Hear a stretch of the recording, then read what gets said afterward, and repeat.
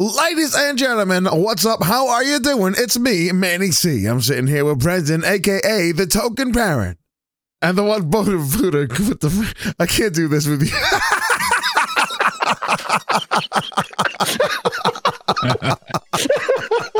Video changes things. Hold on one second. Here we go. Good to know that y'all are paying attention. All right, here we go. Going live in 5, 4, 3.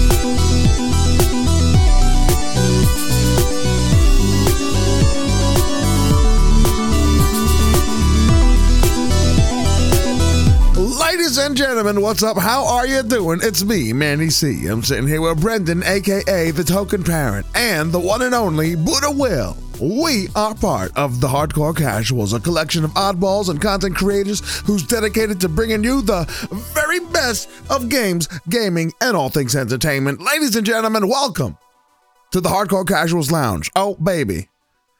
Buddha. Yo. Token. How are you guys doing? How are you guys doing? Doing well, man. Good, man. Good to be here. Good to be still breathing, still healthy. You know, yeah. Thank God. Everybody in the HCC lounge seems to be healthy. Yeah, I mean, they seem to be healthy. They seem to be. Yeah, thank God. Physically, at least. Right. I think mentally we're all a little crazy, but physically we all look good. Some of us look better than others, but it's whatever. That's true. It's true. It's a blessing and a curse. I gotta say. So let's just see. Let's just dive right on into things because we got. If you guys see the docket over here, it's freaking packed to the gills. It's freaking packed to the gills. We got a lot to talk about. So I'm going to bypass the chit chats. I think that's fair to bypass. Actually, no. Do we want to bypass the chit chat? Let's say why, actually. Why would we? Why? Why would we? Want to just go right into the news? Oh no, we can't do that. We don't want. You don't want to go right into the news. You just want to. No. You tell that little paper boy to sit his ass down. Okay. All right. I see him gathering his bushel, his bag. No. Hashtag liberate the chit chat. You will not infringe on my right to chit chat. Toss the kid a coin. All right. Fair enough. So then, if we're going, nice and casual, then what have you been up to then, Token? We'll start with you. As far as gaming, have you gotten any gaming in? Any movies? Any fun things? I did have some time to game this week. I you know what? I prioritized it, and I set aside a time. I said, you know what? I'm going to make sure I do 2 hours at least a day. I'm going to prioritize it, and I got my wife in playing some Terraria with me. Oh, how did that go? Over this last week? That sounds nice. It's going good. Like I tried to get her to play it years ago when I played it for a little bit, and she was more into Minecraft there and not really feeling the Terraria. But we got into it, and she's got her own world. She really liked that you can take your character outside of your world and bring it with all its stuff to your friend's world. That you make multiple worlds. You don't just have one world, because not everything that you need to craft things will spawn on one particular world. Like there's multiple biomes, and not all biomes are on the world. So your character and your world are independent. So yeah, she like that kind of stuff really got to her. And last week I thought the update was already out, but it doesn't come out until May 16th. So I actually have time now, as long as I prioritize this, right, to potentially be able to see some of that new content Like, how far do you have to be in to, do they? Well, not really sure. There's like some spoilers out, but they've been pretty tight-lipped about what all is in it. In the update, they say they're adding 1,000 more craftable things, and the game's already got thousands of craftable things. So, are you playing this on PC or are you playing it on console, Token? I'm playing it on a PC. The console actually isn't getting the update. Oh, the hell are those guys yet? Yeah, they're not like they don't drop on the same day. I just wondered if it would be better if I played that on PC as opposed to console. Console seemed a little cumbersome, a little bit, when it comes to like crafting and stuff. Yeah, PC way easier for that. Yeah. And I played a little Tabletop Simulator. Actually, our group hasn't really gotten together in a while. I play with this group, and one of the other main people that play just went through a big move, and so we took a break. But I got in on like just a random game, actually, a couple of random games this week, just by joining in on Tabletop Simulator and joining in. And like just looking for an open server, and it's just so crazy because usually like pre-corona it was sort of harder to find a game, especially with people using voice chat and or willingness to teach new players on how to play a particular board game. But in this new COVID-19 world that we're living in, there was like tons of people playing board games and tons of people talking in game and tons of people willing to teach other people how to play different board games. Nice. So yeah, I seen like a big increase in that. Oh, that's kind of cool. But no Magic this week for me. It was the last week for Magic to get in and place higher than Platinum 4. But I was so nervous of losing the Platinum 4 and just being another gold scrub like you two. And okay, I'll remember that. So I didn't play it. I kept my Platinum 4 and I got my 3 free packs of cards and 2 extra cosmetic cards and a bunch of coinage for being a platinum player. And I got like overall better feeling, like I'm better than everybody who's not made it to platinum. So like between those two things, I feel like really good about. So wait. So, but wait, in the Magic, like it doesn't count your highest goal. Like if you it's whatever you are on when the season ends. So like I think like if I dropped, back to bronze, I'm sure I wouldn't have gotten anything. Well, does it even let you drop back down? Because I mean, I've lost several like in gold and silver and not been dropped back down to bronze. Like it just keeps I've you left at the gold lowest and level. Gone back to silver. Oh, really? Wow. That must have been something they changed. One. And that was a big thing too. I didn't realize that as a platinum player, and you maybe one day you both find this out. Oh my God. Now you know why. Now you know why he wanted to do the chats, huh? Now you know. It's all coming together now. Yeah, okay.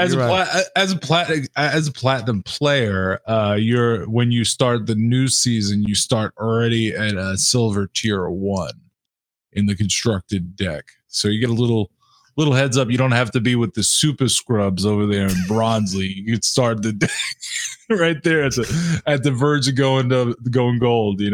Right. Yeah. Okay, so Buddha, we got to get to freaking platinum this season. Oh, we got to. We have to. I mean, I really want to because I really like the deck that I got now anyway. So I'm honed in. I'm trying not to mess around with the other decks that I've got and just focus on just this one deck trying to make it something. I got to gold 1. On Magic. Yeah. So but close. I wasn't able to break. Yeah. So close. Yeah. Oh wow. Yeah. What about you there? That's about all the games. That's what all the games that I played this week. So Nice. What you got going on there, Buddha? What you been up to? I played Magic, so I got myself to gold. I only had like the 2 days to do it when I sat down, so I was like, okay. So I mean, I brought it all the way to bronze to gold in that little session that I was playing in. So I made a couple little different tweaks to the deck, so now I can really drop land really fast, and so far it's pretty good. It's pretty good. I do have some troubles when I run across certain decks, like the burn decks are kind of tedious to deal with, and life gain decks. But anything else you throw at me, I'm coming pretty strong. So we'll see. We'll see what ends up what I do for Magic this round. But I played a game called Attack of the Toy Tanks. I was telling Token about it before you came on. I don't know, man. You remember playing the Atari games like Combat? It was the old Atari 2600, and it was the base game that it came with. It was called Combat, and you had like you could play like there was like a big plane, and the other person could be like the 3 miniature planes, and you kind of like you would have to fight each other out on the board, or like the tanks. And they had all these different maps. It was really blocky, but it was a lot of fun just being the tanks, and you could bounce bullets off walls and all kinds of weird stuff. I do remember playing. This is way back when my friend. I never had an Atari, but my friend at the time got the Atari, and I thought it was the coolest thing in the world. Yeah.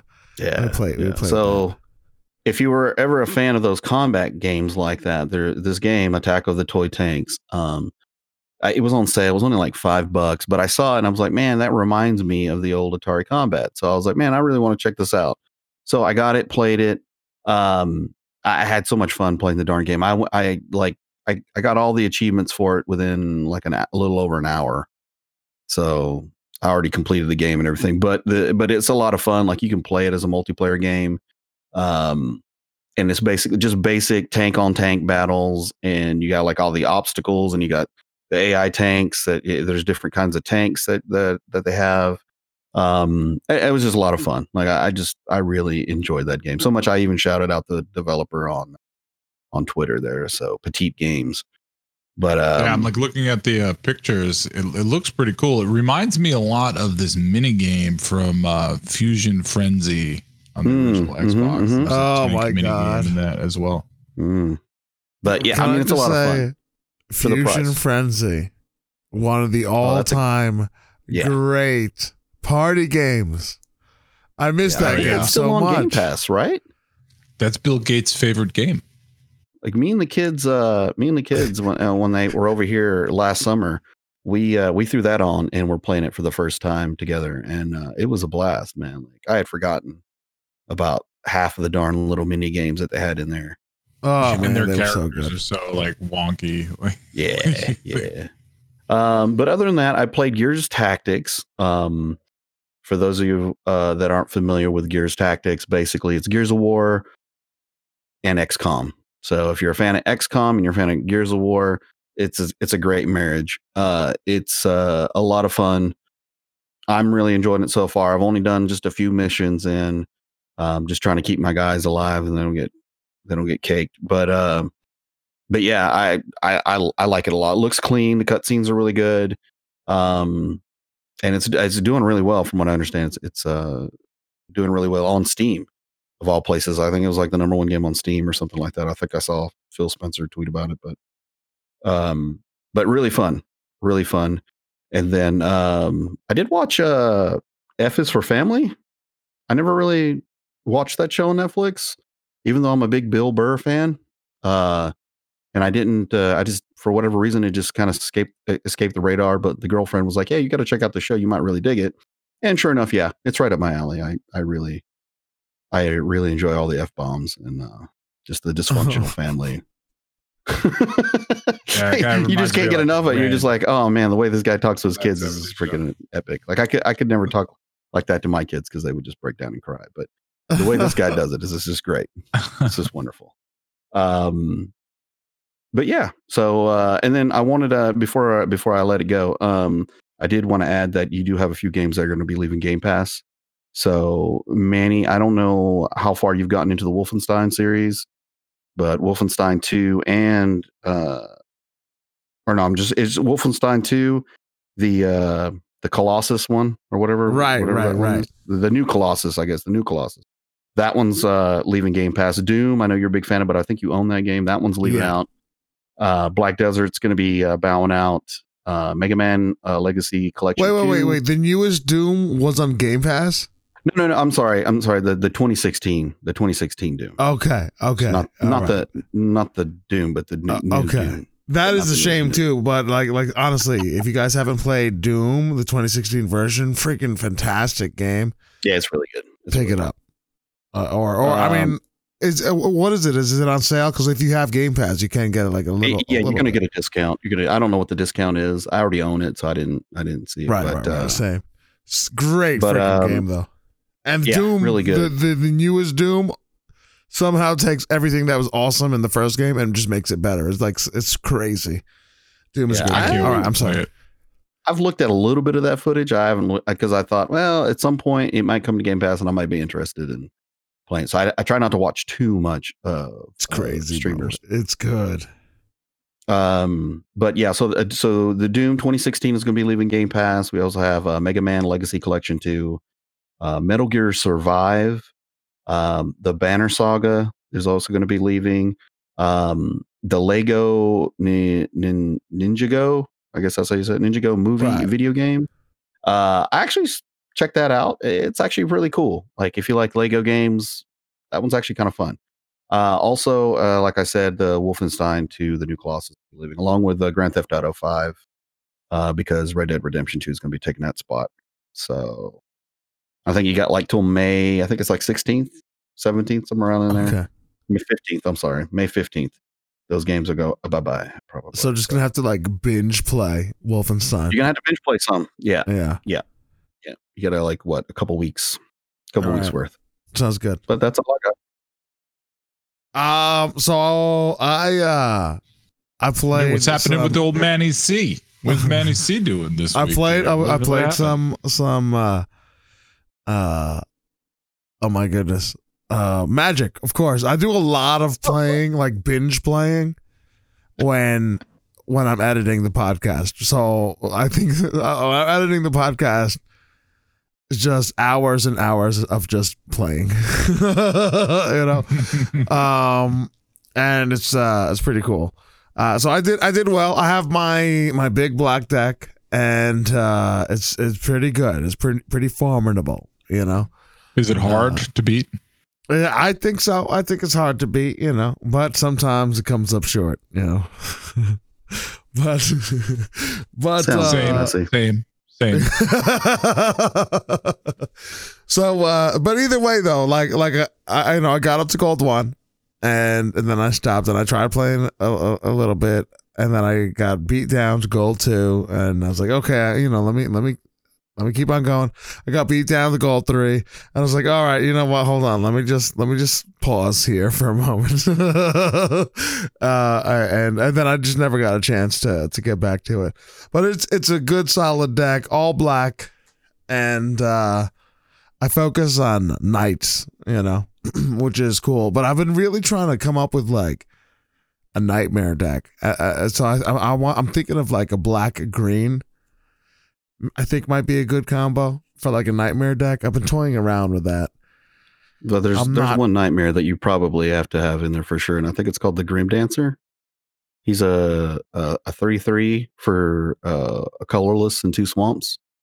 So he's a 3/3 for 3. But what's really cool, he comes in with your choice of 2 out of 3 different counters. So he can either have menace. It's a menace, death touch, or I think lifelink. Really? So and you can pick 2 of those. Yeah, what? 2 of those. Yeah, he's ruthless. Okay. He's so good that I even the deck that I've been playing with. That's one of the cards that I changed up and added him in there because I was like, this is too good to not have in here. So and then you can mutate on top of that? And yeah, you can mutate any card as long as the card that you're wanting to take to mutate, you can just drop it on top of it and mutate. Like they don't have to have a mutate ability. Right. You could mutate a 1/1 token if you wanted to. But then the mute. Wait. You don't have to have the mute. So only one of the cards actually has to have it. Okay. Yeah. So when you have it in your hand, when you cast it, you can either cast it for its regular cost or the mutate cost. When you cast it for the mutate cost, you pick whatever you want to mutate, and then you pick whether you want the card that you're using that's coming from your hand either to be under or over. So basically, like say if it's a 2/2, whatever cat, and you've got a card that you like, say whatever behemoth thing that you're mutating, and it's a 6/6. Well, obviously you probably want the 6/6 more than the 2/2, so you would put the 6/6 over the card. So stuff like that. But you still get both. Yes, you still get all the benefits of it. Yeah, from both. So. I see that. I need to make a deck that just focuses on that. I want nightmare creatures and a focus on the mutation. I just want to have just my whole goal would be to build one big bad monster, and then that would be the goal. I think honestly, I can't remember. Go ahead. Sorry, Manny. Sorry. No, it was this other card. I can't remember the name of it right now, but it basically at the end of every upkeep, it adds another another one of those token counters on it, so you can give it.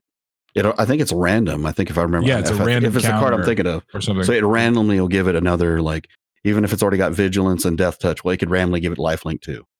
So, yeah. Or flying until the end of the turn, or just permanent? Permanent at the end of every upkeep. Yeah. So after the end of the turn, you get to add another piece. It's crazy. It's crazy. And then you have the ones I like are the creatures that they don't actually mutate, but if they get mutated, then it does something else. So it'll be a bonus. Like I have a creature that if I mutate it, it lets me target another creature and give it a -2/-2. I saw that card. Yeah. I was like, yeah, that's right. I think I used that against you. Yeah, that's right. You've hurt me with it. You've hurt my feelings. Yeah. So having you beat me with all your mutate shenanigans, I was like, oh, this mutate shenanigans is pretty cool. Yeah. Good times. What? So I've definitely been playing a bunch of Magic. Beyond that, and of course, I've played a little bit of Siege, but not too much this week. I played a little bit of the Gears Tactics, man. I was actually looking into it. I really wasn't looking into it, or wasn't really all that enthused by it because I was still stinging from that Gears Go game, and that was in my mind. Yeah, the pop little, one? Yeah, that Gears was Pop. Actually kind of fun though. I know it was a spoof when they announced it, but it was. I played a little bit of it, and it was actually kind of fun. So I never really gave it a chance, and maybe I should, but then I started looking at these articles about how they made the game and the process of the game of making that game and how they turned it into it was essentially like a board game when they were ironing out the mechanics. And it looked really, really cool, and definitely how they were thinking about making the tactics and trying to make it like Gears with the movement and how you get extra moves and utilizing cover. So it's clearly a completely different genre than the Gears that we know, but was able to make it still Gearsy with the utilization of the cover, and I thought that was really, really cool, and clearly they put a lot of thought into it. And then when I actually saw the game, it looks great. It looks really, really cool. Yeah, it plays clean. I don't know. I really dig it. So I was actually really impressed with it. Now I didn't play too much of the game. I was really just tinkering around. But it looks way cooler than I thought, and I never beat the XCOM games, but I have played, and I do like the genre of game, you know. So I'm gonna get into this. I'm totally 100% gonna get into the Gears Tactics. I was pleasantly surprised with it. It looks really cool. So beyond that, Awesome. that was pretty much it. I was pleasantly surprised with Gears Tactics, and I think I'm officially like a tactic game fan now. You know, I want to get into it. Now you got to go back and play those XCOM games. So my brother was telling me on sale all the time. about XCOM, like telling me that I have to go in and beat it, you know. But yeah, they're good. I tinkered around with that one as well. I was like, oh, this is pretty cool. But I keep hearing like the version I have is subpar. I have to get like the ultimate version to really get the, you know. I mean, do you have the original upsell, baby? Yeah, I have the old original, not like the extra DLC part, you know. I gotcha. So Well, there was a few of them. have you like, should I just play the one I have, or should I like go ahead and pick up like? I mean, go ahead and play what you got, man. I mean, you know, XCOM. If you're talking about the old school XCOM 360 version, definitely just play it. It's a good little game. I mean, granted, you're not going to have all the bells and whistles if you don't have the Ultimate Edition or whatever came out. And I think they had like some expansion missions and stuff that you might be missing out on. But right. Overall, just to get the story, you know, or you know, just to play through it and just kind of like, I don't know. Back in the day, that was just a fun mechanic. The way it was set up, you know, you don't see many turn-based games like you did back then. You know, so. Turn-based combat's kind of. I still love turn-based combat. I really do. For whatever reason, doesn't make much sense. You get. I mean, I don't know. There's a certain. It's almost like playing chess, right? Like you got a chance to like really stop and think about, okay, like what is going on? What's the landscape like? And just try to adapt to that. It's like I don't know, you know, it's just like a different gaming itch, if that makes sense, you know, like it forces you to think differently as opposed to quick reaction. You get a chance to actually just sit there and soak it in and react and just think again in a different type of way. So it's different and it's good. It definitely has its place.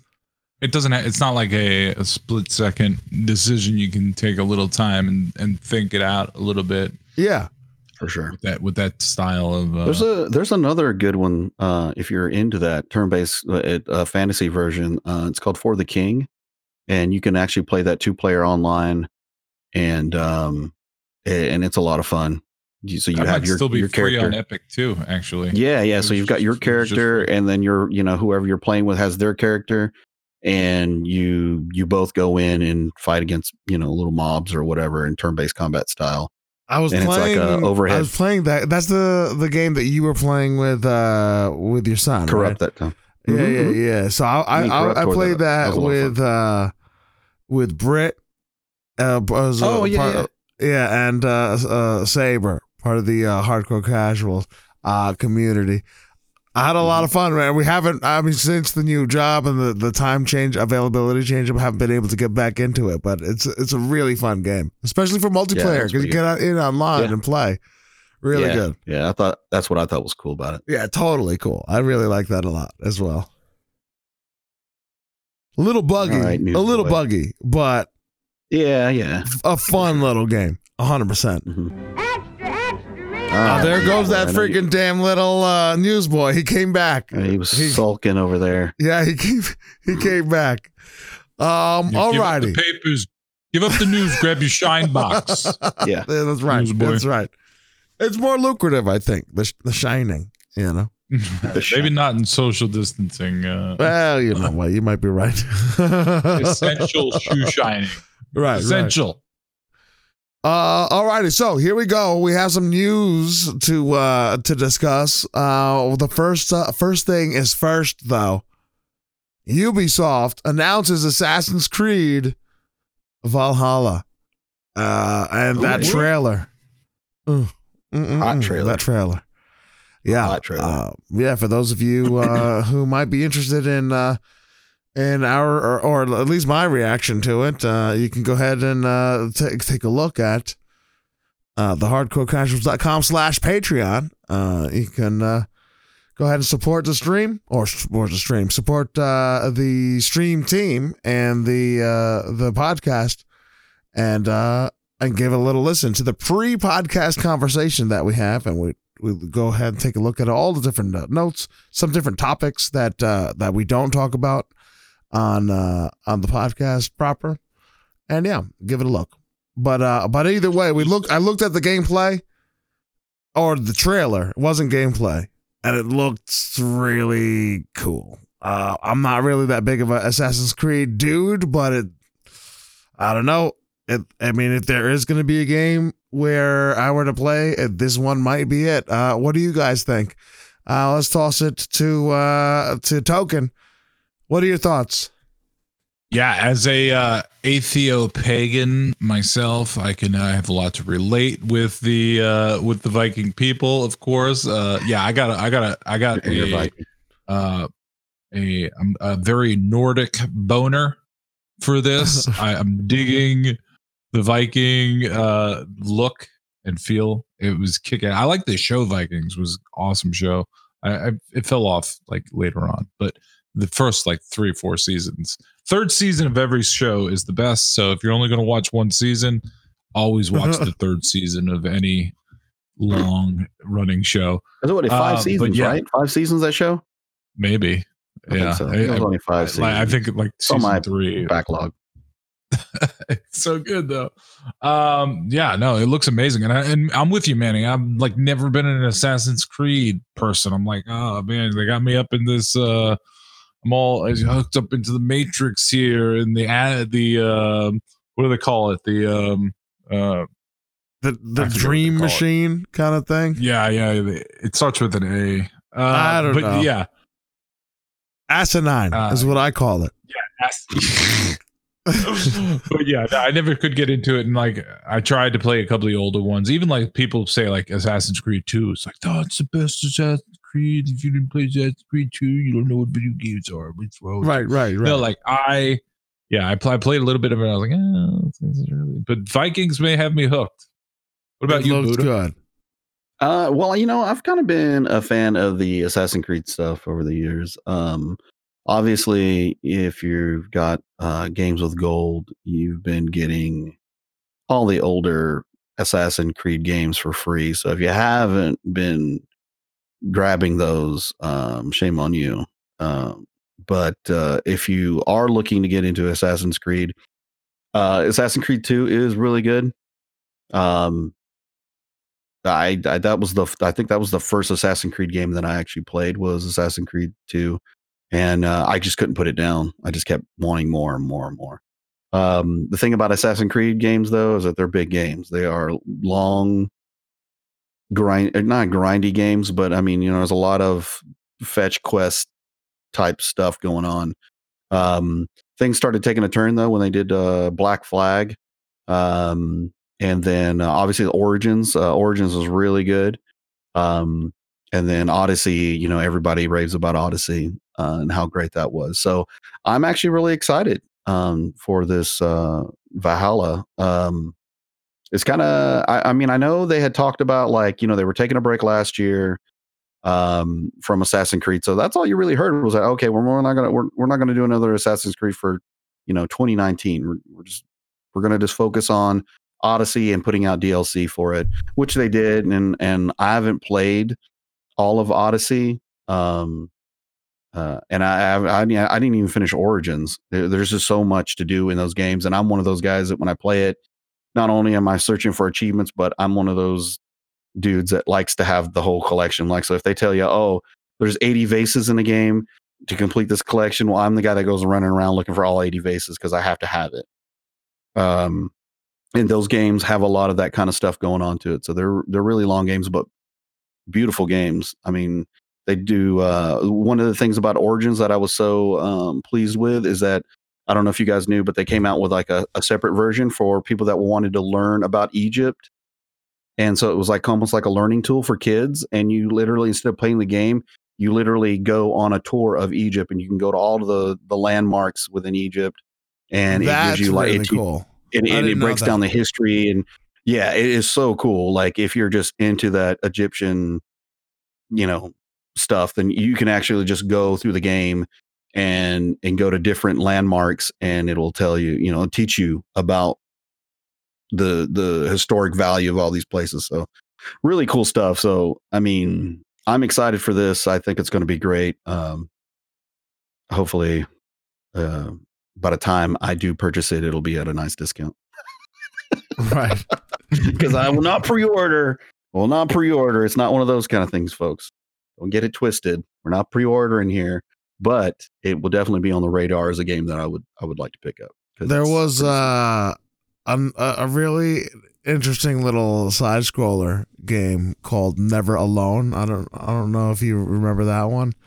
Yeah. It's about this little like Eskimo girl, and she sees this fox, and it helps her out, and there's little adventures or whatnot, essentially like trying to get back home or whatnot, and really, really cool. And it was like made with I don't know, like the Eskimo tribe, right?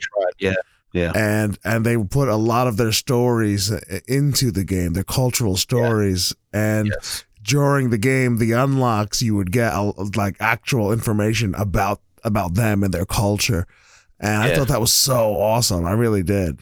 Never Alone. It was like a game, and then you would go into like a documentary mode, right? And it would just break down like a little video, and it would be all documentary style, and you could actually see like actual pictures and them talking about their heritage and culture. It was really dope. And how the heritage and culture and their stories deeply influenced and impacted the game and the gameplay and the art style. Really good. Really pretty game. I enjoyed it. So I mean, that's another. I think there's lots of times where games can actually be great educational tools, and that's a great example. And I think that that tour around Egypt is also. I didn't know they did that. That's really, really cool. Yep. Yeah, they always do a pretty good job in Assassin's Creed games to actually get the buildings. Like they spend a lot of time making sure they get the accuracy on the buildings. Like what was it that burned down not too long ago out there in the freaking Notre Dame? What was it that burned down? Was that the church? Yeah, and Ubisoft actually offered up their schematics from to help. Oh yeah, I remember that. Yeah, we covered that, and so big credit to those guys that go out there and actually do the work and actually try to make it as authentic as they can. Right. So it'll be really interesting to see what they pull for this Valhalla. Like the boats and stuff look pretty badass. So I mean, I can't wait to see the gameplay, like actual gameplay footage, as pretty as that the trailer was, and it had it hinted at some really cool things, like some epic battles and whatnot. And I am interested in the RPG elements that's been introduced in the game, so I am tentatively intrigued by Assassin's Creed, but this gameplay footage is supposed to be released sometime next week, along with our first look at Xbox Series X games. With I believe it's on the Inside Xbox podcast or live stream. That is going to be interesting. So we're going to get our first look at the Xbox Series X games, and like the trailer for Valhalla looked amazing, so they really want to show off the big and beautiful game, I'm sure, and I can't wait. So those are the next articles. We have another article, sub article with that is pretty interesting. We have essentially Phil Spencer over here. He's saying that I'll just read the tweet. He says, I'm very focused on the work we are doing around dynamic latency input DLI. In my view, the feel of games this upcoming generation will change as dramatically as any since 2D to 3D, given CPU upgrades, DLI, memory bandwidth, and SSD. So it's a little bit of a techie kind of tweet. But that notion that as dramatically, like the shift is going to be as dramatic as since the 2D to 3D shift in gaming, that's a big old statement. So those are the articles we're looking at. Big talk by Phil Spencer talking about the power of not only the Series X but the upcoming consoles. And new games we're going to be able to see next week. Who did we start with last time? Token? Buddha, what are your thoughts on that? I mean, Phil's been rocking this Xbox Series X in his house, in his office this whole time. Yeah. He's been playing the hell out of this damn thing. So, I mean, that's a pretty bold statement. But knowing Phil, there's probably going to be some truth to it. So it'll be really interesting to see how they showcase things. I was going to say earlier too, like, it's kind of interesting that, Assassin's Creed ends up being this game that they seem to always want to showcase whenever some new system thing is coming out. Right, When Stadia was doing their thing, I mean, it was like, oh, well, hey, you want to be part of Stadia? Well, then here, try Odyssey out and see how it works for you, because it was such a heavy, heavy game with crazy cool graphics and like all the bells and whistles. And so like, it's like the Crisis. It's like the Crisis of, because remember the Crisis 1 game, they used to say like that was the standard. If if your computer couldn't run Crisis, you didn't actually have a computer. Right. And you just had a fancy typewriter for Crisis. Between their cutscenes and their gameplay stuff, that's what it's become. So I'm assuming that Phil has been living his best life playing with this new console, this new toy, and I'm excited to see what this thing can do. We already had talked about wanting to get one at this point, in our console lives. We're just we're ready to do some upgrading, and I'm looking forward to the upgrade. Like, I can't wait to see this thing in action. I don't know. What do you think, Token? Yeah. I mean, I think this dynamic latency input thing might be interesting. I want to see what that is about, and I feel right now if I press the shoot button, it's pretty quick to react. Right. So, I mean, I don't know how much I'm going to notice it. I might die more because people who are faster reactionary than I am might be able to kill me more in games. I don't know. I think the SSD, of course, and the memory upgrades and the removing bottlenecks when it comes to the bandwidth issue. It's going to be interesting. I think the loading times, I would be interested to see how much of what was promised with the Xbox One originally, with the use of like cloud computing technology, how much of that is actually implemented now in the Xbox Series X. So like on the back end, having a server somewhere actually really doing the computing process, like they talked about with the original Xbox One, is in this. Because we've covered that before, where there was I forget what the name of the other company was, but they're basically renting out kick-ass gaming PCs for like $40 a month, but you're using it all in the cloud. So and xCloud too, of course. Like how is that all integrated into this together? Are they cheating it somehow by using like half and half, like half cloud computing?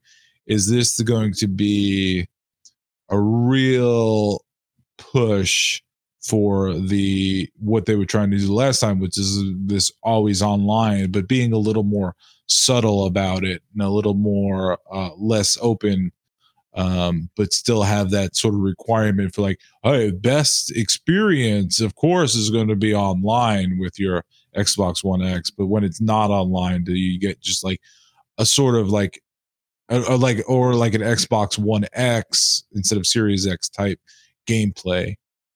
So yeah, I'm going to be interested. I'm really interested to see what's going on the 7th. So I'll be watching it. I'll probably stream it too and just, comment on it while I'm watching it. I wonder for Xbox to start flexing. Yeah, they've been chopping at the bit. They've been wanting to come out and just really blow people's doors off. So we'll see. But I do wonder though, let's see what time it is. See if we're all off or something. Maybe we can do a special Patreon thing or something and record a video of us all like talking over it or something. I can look at my schedule. My quarantine schedule, if it fits. Yeah, it'll have to be on one of my days off. We'll chit chat about it. I forgot working man over here. Yeah, I know, man. Let me tell you, God's chicken doesn't serve itself. You know what I'm saying? We gotta. But you bring up a good point, because like I know one of the big things of the backlashes against Xbox One was the fact that they had these like always online type of deal going on, and a lot of that was with or because of cloud computing, so like, is that going to be a hindrance? Has that ship already sailed? Is everybody down with always on cloud computing? I'm not. I mean, I want to say the vast majority of people are. I think it was a bigger battle with Xbox One than it will be here with the Series X. Most people already are always online, but there are some segments of the population of different regions which has trouble having the necessary bandwidth speeds and whatnot to play certain games. Or there's like all kinds of gaming like situations where people that take their games all over the place. You know what I'm saying? Like even in war, right? You see, they have gaming consoles out there for soldiers, and if they don't have access to the internet, look, will they be able to play these games at all? Those are pretty valid questions, but regardless, the movement is definitely towards, or the trend is moving towards, cloud computing as being the standard, and they're just getting better and better at processing all these massive amounts of computational power into any device. Like talking about the xCloud, with like you're able to do like crazy games on your phone potentially. It's gonna be awesome. I don't know. I'm excited. I next week we're gonna have more to talk about, and I'm definitely excited about that. I can't wait to actually see what's going on with these games. I want to see. Hopefully, we get a new title. That's what I want to see, a brand new title, something that's surprising. We're gonna see a Forza. It's inevitable. We're gonna see a Forza. We know we're gonna see Valhalla, and I'm excited to see that. But I want a new game. Any dark horse predictions? We got any predictions? Dark horse predictions? Anything that you think might be coming out? And I mean, I got a feeling that it wouldn't be too surprising if one of these studios that Microsoft has bought here in the past couple years pops off with something. We're gonna see stuff. We're gonna see Hellblade 2 stuff. Probably. There's a very good chance of that. Now what was the other like the RPG studio that the ones that did Outer Worlds? Yeah. Those guys? It's too soon to see something from them, right? Yeah, I think so. I'm going to make a prediction. All right, go for it. I'm going to say they're going to announce a game, and It's going to be available to download immediately, and it's on Game Pass. It'll be on Game Pass in your face. Boom. Boom. Right in the mouth. I'm ready. Hit me. I mean, I'd like to see that. That's my prediction.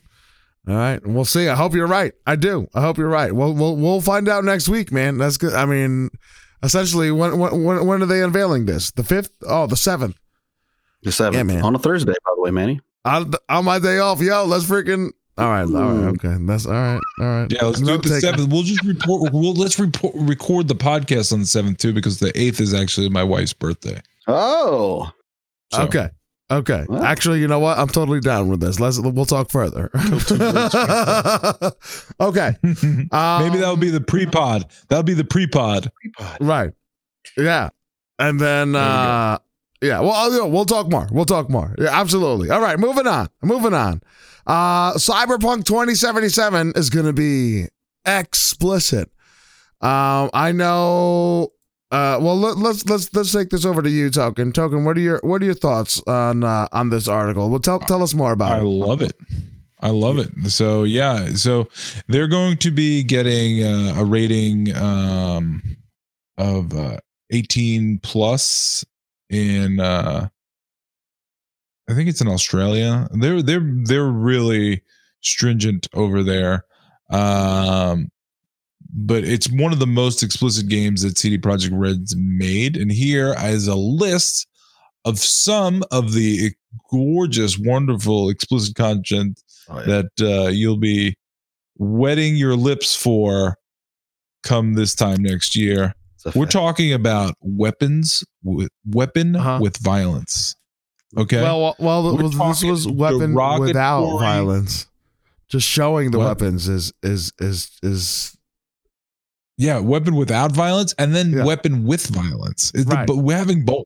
Okay, yeah. We're talking that much violence here.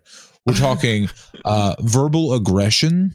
Okay, violence description, sexual pleasurement, foul language. I don't know how much derogatory language. I feel like you could like lump some of that stuff together. The sexual language. They're being a little nitpicky now. Sexual exploitation, intentional death, much different than violence with weapon with violence, suicide, cruelty, intense sexual relationship, mutilation, consumption of illicit drugs, nudity, blood, body injury, exposure to death corpse, exposure to danger. Yeah, so I'm really excited about it, honestly. And I saw a little gameplay footage of it. Oh my god, it looks so amazing. I want this like game. Pac-Man. It's like Pac-Man. What? What? Bodily injury? I mean, cruelty, suicide, mutilation. I'm so angry. I mean, I don't know. You got Mrs. Pac-Man. That's sexualization. I mean, come on. It's just so bad because it was supposed to release this month too, so right. Like, and now we have to wait all the way to September. I think why are they delaying it? Like, come on, just this game is going. I don't. But the more power to them. I've said this time and time again. I'd much rather have delays and a good solid launch than a rushed product that I have to wait a year for it to finally stabilize and be good. And then they're selling it at half price, and then you're the dope that bought it at full price. I'm still angry at all the time. Don't be the dope. Then what are you doing? Manny, is this a full price buy for you? This is a full price buy for me. Yeah. Okay. Cyberpunk 20, and now these days, I have basically I haven't really been buying any game out the gate, but Cyberpunk 2077 I think is going to be the game. I'm not sure if I'm going to buy it at launch. It looks so good, bro. I'm going to watch, and I might buy it the day after. I'm going to watch a couple 20, 30 minutes in, get the little beginning. And if I like what I see, And then the just next wanna- day, I'll yeah. go ahead and buy it. Yeah. I'm gonna wait till the day one patch is out, and then I'll buy it. Wait, Isn't that day one, Buddha? Day 1.5. Day 1.5, and then he's in. So I need to let it come out, and then they'll send the announcements. Oh yeah, we already put out the day one patch. Oh, sweet. Then at that point, Word. I'll be on it. So you're not pre-installing.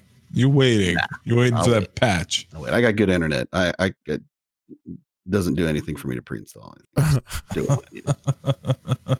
Well, I'll say this. I'll say this about the adult content. I think there's mad gamers out. There's a lot of gamers out there that clearly they're adults. You know what I'm saying? And we want adult content. Like we enjoy all the a whole variety of games, but it's good. You don't see many game makers because they always try to have mass appeal, right?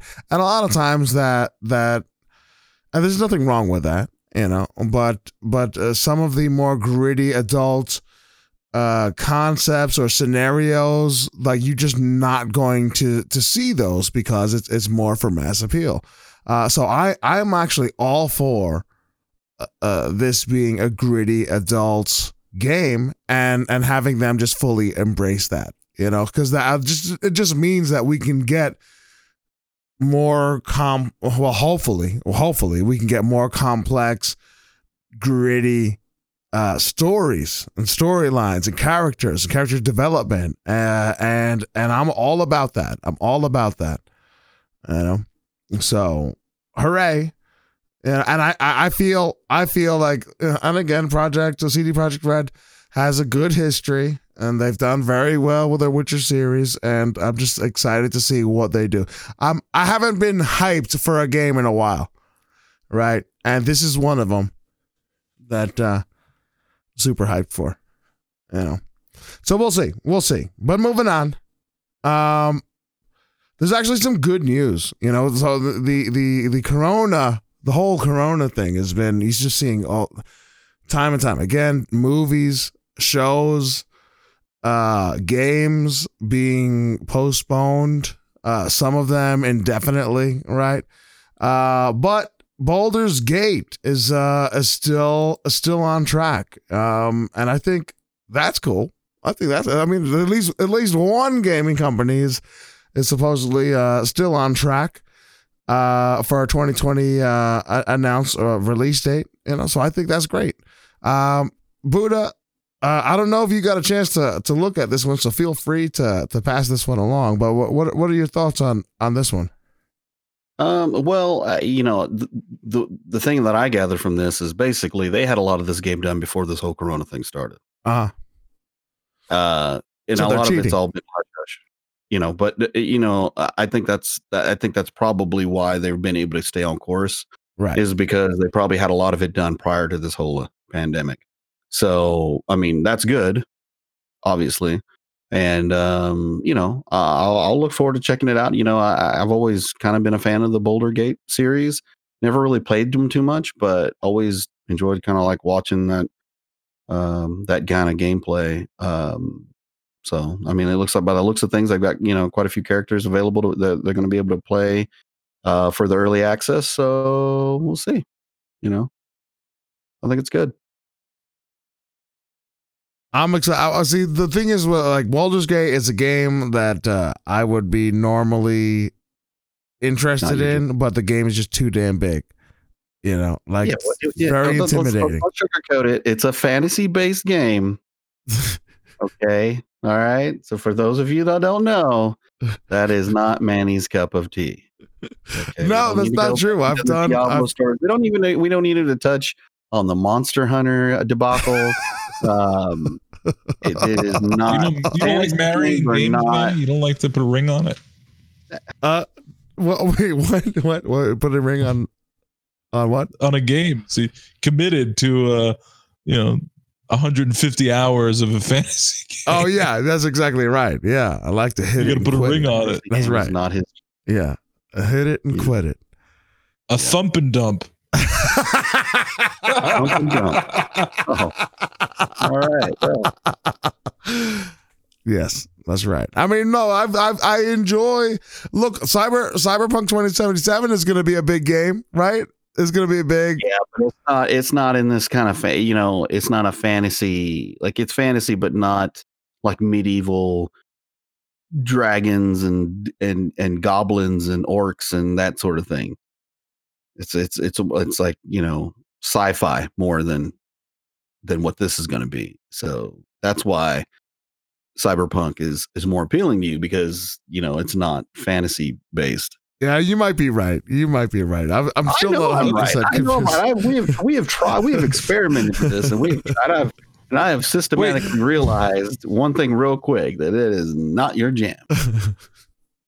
Not your jam. I like Magic, dude, but you're not. But that's different though. That's a card game. This is not a card game. This is where you'll actually have a character running around, RPG style, getting better weapons, getting better loot in order to be a better wizard, and that's not your tick. I've played Mario RPG. That's the game. Count. And I've talked about this before. That does not count. Mario RPG. Mario RPG. That's the one.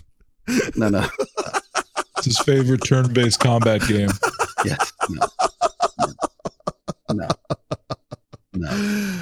All right. Maybe you might be right. I'm not fully convinced. But what are your thoughts there, Token? What are your thoughts on Baldur's Gate? What do we got? Are you going to be picking up this game? I'm just happy to see. Yeah. I'm happy to see that they're still able to. They said that they're operating at 70 to 80% normal productivity. So they've found a way to probably working from home and stuff like. They seem to be doing better than a lot of other studios that are just either just already delaying it like until 2021 or just cutting plans short. So I'm happy to see that that the early access is still on track. I'm not in it. I don't think. I think I signed up for it, but I don't think I'm in it. And I've never played a Baldur's Gate game before, but I played Divinity Original Sin 2. Right. That's Which a good one. I think it's made by the same developers are working on this. Yeah, I believe so. If I'm not mistaken. And that's like a really good, similar type of game from what I gather. And so I'm looking forward to it. Now, and this is something too that I think I am going to try to be better at and sort of enjoy. So these longer games, and I'm getting it with Terraria for a little bit of it, but these longer games, you just chip away at them, and just take my time and just a couple hours, devote to something like this, because I really want to play through something like this. I never played like Skyrim or all the way through. Right. After like 20 hours or something, I was like, okay. Manny, did you play Skyrim? I did not. Yeah, okay, that's what. Skyrim was freaking awesome, man. It was so good, so darn good. But I'm excited. I want to play this, and I mean, if you're interested in getting a feel for like Baldur's Gate games, I mean, they've got a few of them on the Game Pass right now that you can play. Like the original. I think they got the original on there. I ain't going back to that. Yeah. That's a little bit tough. That's a lot tougher, because that's a big throwback to like D&D days, is what that is. I gotta get it. We gotta get into a D&D to what game. This is going to be is similar to Divinity, probably. More than likely it will be, because Divinity was so good at what it did, and I think they're just going to build upon that sort of thing. Except in more of like a first person type, because the Divinity was top down, right? Yes. Divinity was it's top down. I don't know. I thought it was top down. Yeah. It's like it's similar to like a Diablo style, but yeah. But the combat is turn based, so you run around, but when you go into combat, it turns into a turn based initiative phase. Yeah. Okay. Don't even act like you're interested. No, okay. Time out. Yeah. I've played. Okay. You all want right, Brussels sprouts tonight for dinner, Manny? Yeah. No, wait a minute. No, I've played. Many a turn-based. Well, not many, but a few turn-based. Games. They're fun. Yeah. Mm-hmm. Yeah. What's cool about at least I like Divinity is that you make the game so you can kill everybody in a town, and then the next town you go into, people are going to be like, "That's the guy who killed everybody in the last town." Yeah, right. Yeah, you know what I mean? Or you don't kill anybody, and then they don't have that reaction. It's really interesting how you could play these games, and I didn't realize that when I first started playing Divinity. I just started killing everybody. But I was role playing. Right. Yeah. See, hey, first of all, I'm interested in doing some type of role play. I got a little bit of a taste of role playing, but since the new job and availability changes, wasn't able to continue on. I'd be very much interested in getting back into like an RPG tabletop. But I want to defend myself a little bit here and talk about the turn-based games. The one count. No, yeah. Go ahead. Wasn't that game Child of Light, right? Wasn't that a turn-based game? Oh my gosh, Child of Light. And isn't that fantasy? That's fantasy. This little girl that goes into this dream world, right? And plays with monsters. It's freaking fantasy, man. I played that game, right? You played it. I played it, and I beat it.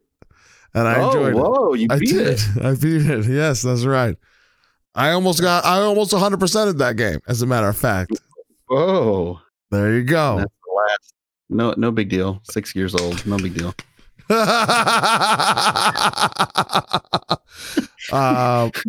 Oh yeah. Okay, turn-based game, but this probably won't count because it's sci-fi. But Knights of the Old Republic, right? No, not Knights of the Old Republic. Hold on, there was another one. Hold on. No, I'm thinking it was sci-fi though. I'm sure it was. But I can't remember. It wasn't Knights of the Old Republic because that wasn't turn-based. Yeah.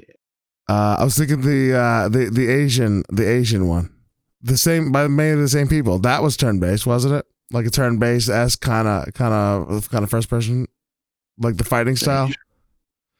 Yeah. After Knights of the Old Republic, they made like a flying like a Chinese kung fu kind of game. You know, I don't remember. That was good. Must not have been turn-based. I don't know. It wasn't true turn-based, no, but it was fantasy. Kung Fu isn't Kung Fu fantasy, or is this its own deal? Kung Fu has dragons. Kung Fu has dragons, bro. You said dragons. Kung Fu has dragons, bro. That's fantasy, man.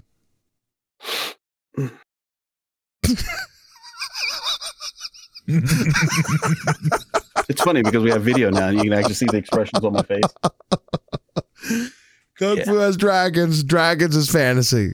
Case closed. Moving on. Moving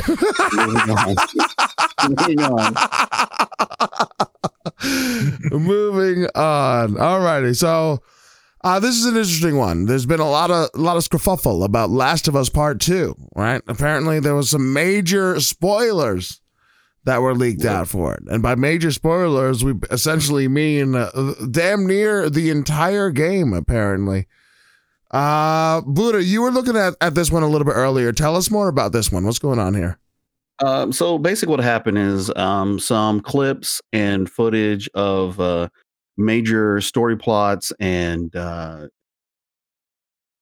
mostly the story of this game. And that's mainly what this game's about.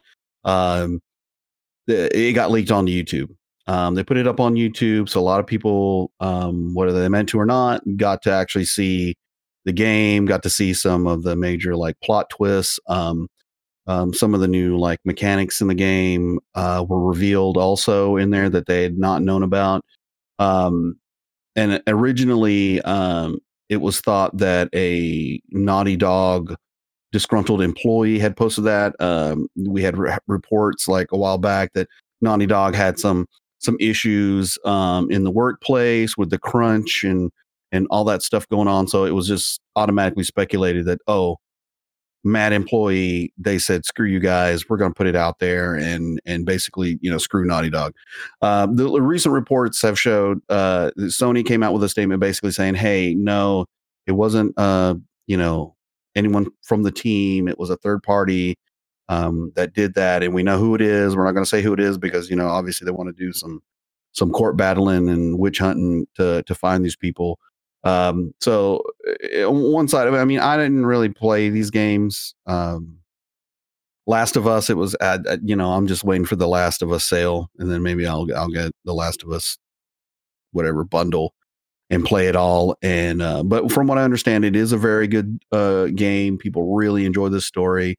So it's a little disheartening to think that, somebody would go out there and spoil it for people.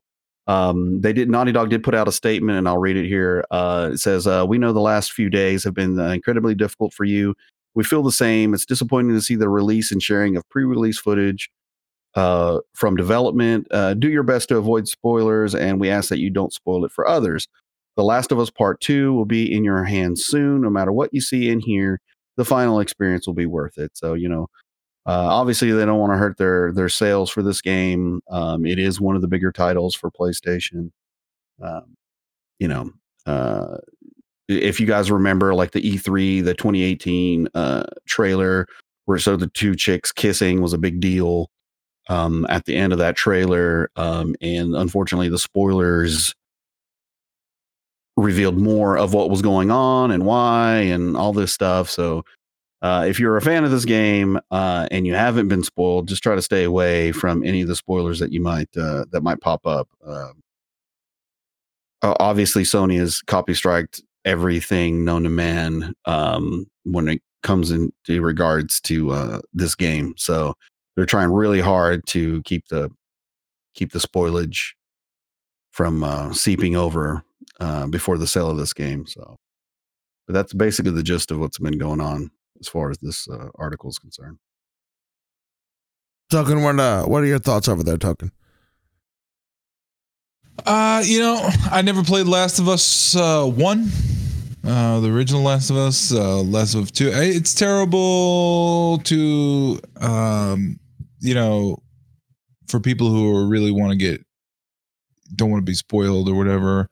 But, you can also, avoid spoilers, like. Don't click it. What? I said, yeah, exactly. Don't click the link. Just don't click it. But some people really enjoy spoilers, and sometimes it builds even a bigger hype. So, I mean, and seeing the game as opposed to playing it and being in the experience as it happens, even though you might know what's going to happen, sometimes it's just like me and Manny when we talk about like sometimes when they use the secret formula for some of these anime shows, we already know what's going to happen. Right, we know what the deal is, but we still want to see it and we still want to experience it. And, I think it'll be the same thing for this game too. Just don't click the links. The interesting thing though, and we talked a little bit about this in the pre-podcast conversations. If you'd like to hear more about that, go to thehardcorecasuals.com/Patreon. But we talked a little bit about this before, and there's been just a lot of debate over the game. It sparked some debate, and some of it got a little I guess across ideological divides. There's people that are saying that this game is like super woke, and they take a look at the character design and as proof. And to hear more on those thoughts, definitely go into the pre-podcast, and we talked a little bit about that. But it does suck to have your game completely taken out, right? Like have all the essentially all the story points just out there for story driven game. That's a huge deal, man. That's a freaking huge deal, and it definitely does suck. I'm interested to see how Sony responds with the leaker, right? That was a big deal. Who leaked it? So I'm sure there's gonna be a big legal action soon, right? Sony's pushing for the death penalty. We'll see. But corporations have a lot of power these days. I'm sure they can. They really do. They really do. Well, you know what? I'm not even talking about corporations. The corporations have no power. It's governments, man. But we won't go into that. But one of the things that I've seen is like clearly Sony wants to go and react or protect the game, right? So they went out and these clips have been out on YouTube and whatnot, and they went out and started copyright striking like all of these these YouTube videos that had the footage. And there's all kinds of videos out there that have been critiquing the game and debating about the game and utilizing footage and images and from the release to make their points and whatnot. And all of these videos have been copyright strike, right? And you know what? They should be, right? Because all of that was all leaked footage. Fine, that's fine. But it went to the point where anybody that even mentioned the game, like essentially, like if we were on YouTube, us talking about it as a news story, we'd get a copywritten strike against us, and that's a big deal for channels on YouTube, you know. Mm-hmm. So that's ludicrous. That's ludicrous that there's certain channels that are essentially being threatened with losing their right, because you could only have so many strikes against you. Right. So, and just for covering a story, like this is something that happened, like it's news. We're talking about it, you know? Right. That's not new though. I mean, they did the same thing when Alex Jones got kicked off of YouTube. You know, if you were showing clips even of Alex Jones and talking about the clips, it was, you know, completely taken off, even though you were doing it for news purposes. And again, that's just the attack on, you know, freedom of speech through Google and YouTube as well. Yes. So, which, I mean, yeah, it's not new, right?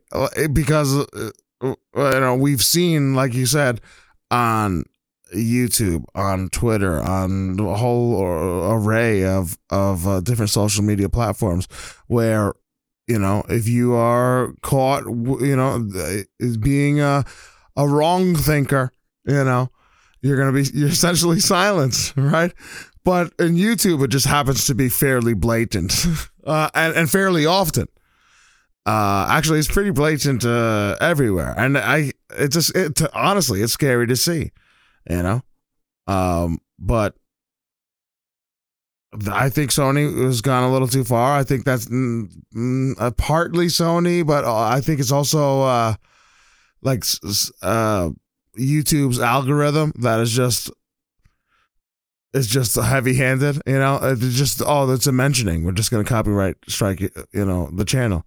But that's really anti content creator and anti free speech. Well, I mean, thinking of it from a different point of view, I think it would be really hard to go through every one of those videos to see who was doing it the right way as opposed to doing it the wrong way. I think it's just kind of like a blanket. They just said, screw it. We're just going to nip everybody in the bud because there's too many because it was such big news, you know, that it was going down like that. Especially the when they thought it was a actual Naughty Dog employee that did the revealing, you know, disgruntled employee. That's all I kept seeing before, you know, angry Naughty Dog employee releases footage. You know, it's like, you know, even though that it turns out it's not, I mean, hopefully it's still not, who knows, you know, Yeah, They're saying it's not, but who's to say? I don't know if it's. I don't know if somebody could sit down and comb through all the YouTube videos to see which ones were doing it cool and which ones were exploiting that leaked footage. So I don't know.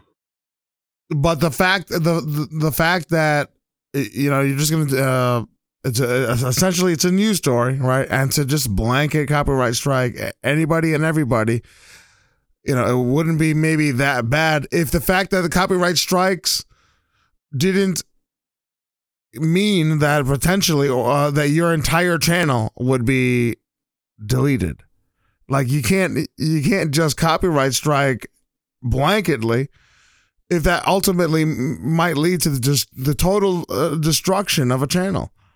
I think that's just too much. They need to have like an opposite response. So like if you make a copyright claim and that person defends their use of the footage for fair use or news or educational purposes, something within the terms of service, that person who made the copyright strike should be it's almost like a false police report. There should be some kind of reaction in place for that, some kind of setup in place for that, I think. Yeah, I mean, if they can prove that their video is not violating any kind of, terms of service rule or anything like that, then yeah, they should be able to do that. But I don't know if that's a thing that they can like. It's not, because YouTube is essentially so one-sided. Their copyright system, their review system is so broken. It gets hijacked and utilized for ill will all the time, and there's no. I mean, yeah, what you said, that sounds like an easy fix. Like if the person makes a false claim, that should be a strike against them. For even making these claims. I just think it's just a move to stop the bleeding. You know what I mean? Like they're just trying to stop. I understand. But unfortunately, there's going to be casualties. Well, they've definitely riled some people to anger. They've rubbed some people the wrong way. There's a lot of people that are upset with Sony, upset with Naughty Dog for moving too far in one direction. I understand. Yes, they want to stop the bleeding, but I feel that they went a little too far in the one direction. YouTube is probably partly to blame on that, just because their algorithm sucks and is so anti-content creator. But yeah, it's actually hurting a lot of content creators, especially in the YouTube front. And that's sad to see, but I don't know. Well, I mean, we'll see. This is an interesting story. It sucks that the game essentially got completely leaked.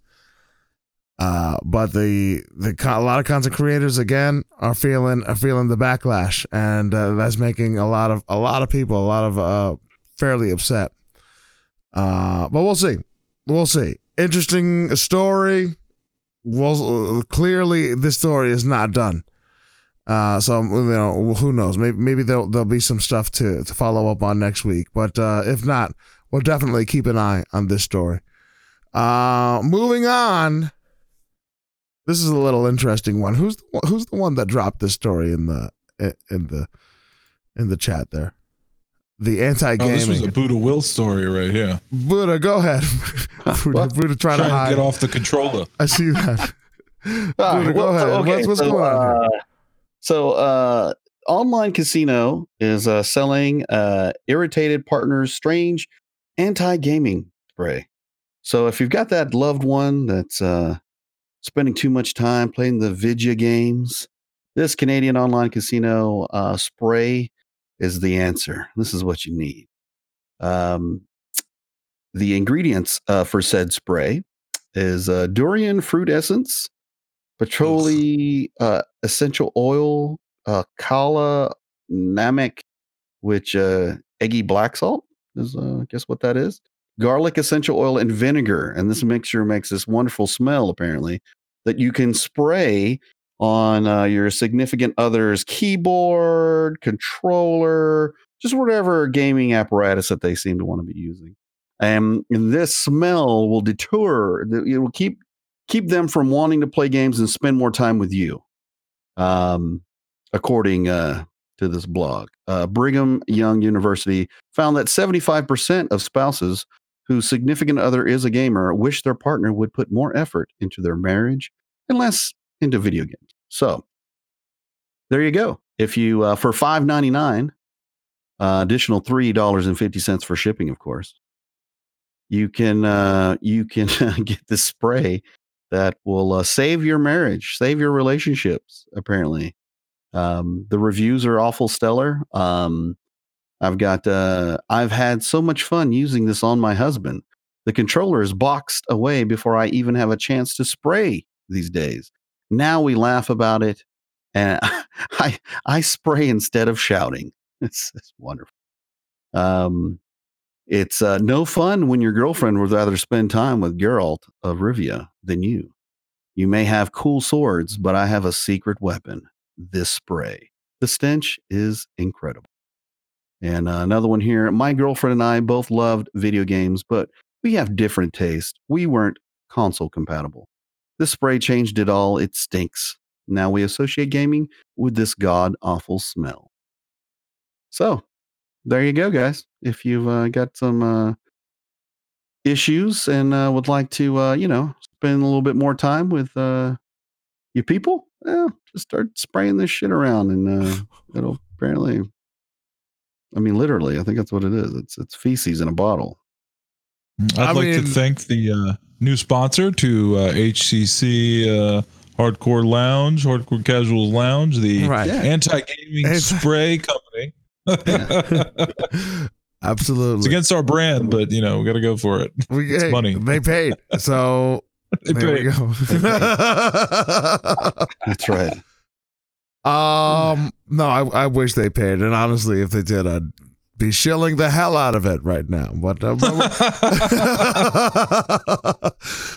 honestly, what are your thoughts? So Token, you know, put yourself in the mindset. You're here. You're gonna play your games, and your wife comes in and sprays all the controllers with the spray. Right. What are you thinking? What are your thoughts? What's your reaction? You're smelling the essence of patchouli. I would assume and vinegar. that I didn't marry a person who couldn't effectively communicate and instead would devolve into spraying some shit on my stuff. Right. We have a thing that we say, and my wife sort of came up with this phrase when I was fucking with her phone and I dropped it and cracked it. And we were in the car driving my daughter home from karate when she was like 5 years old or 6 years old. So we have this phrase in our house, don't fuck with my shit. We don't fuck with each other's shit ever since that faithful day. So right. Yeah, right. I think that's stupid. Like, come on, man. Like, but it's a gimmick. Right. Some people use it as a novelty. Some people might use it actually.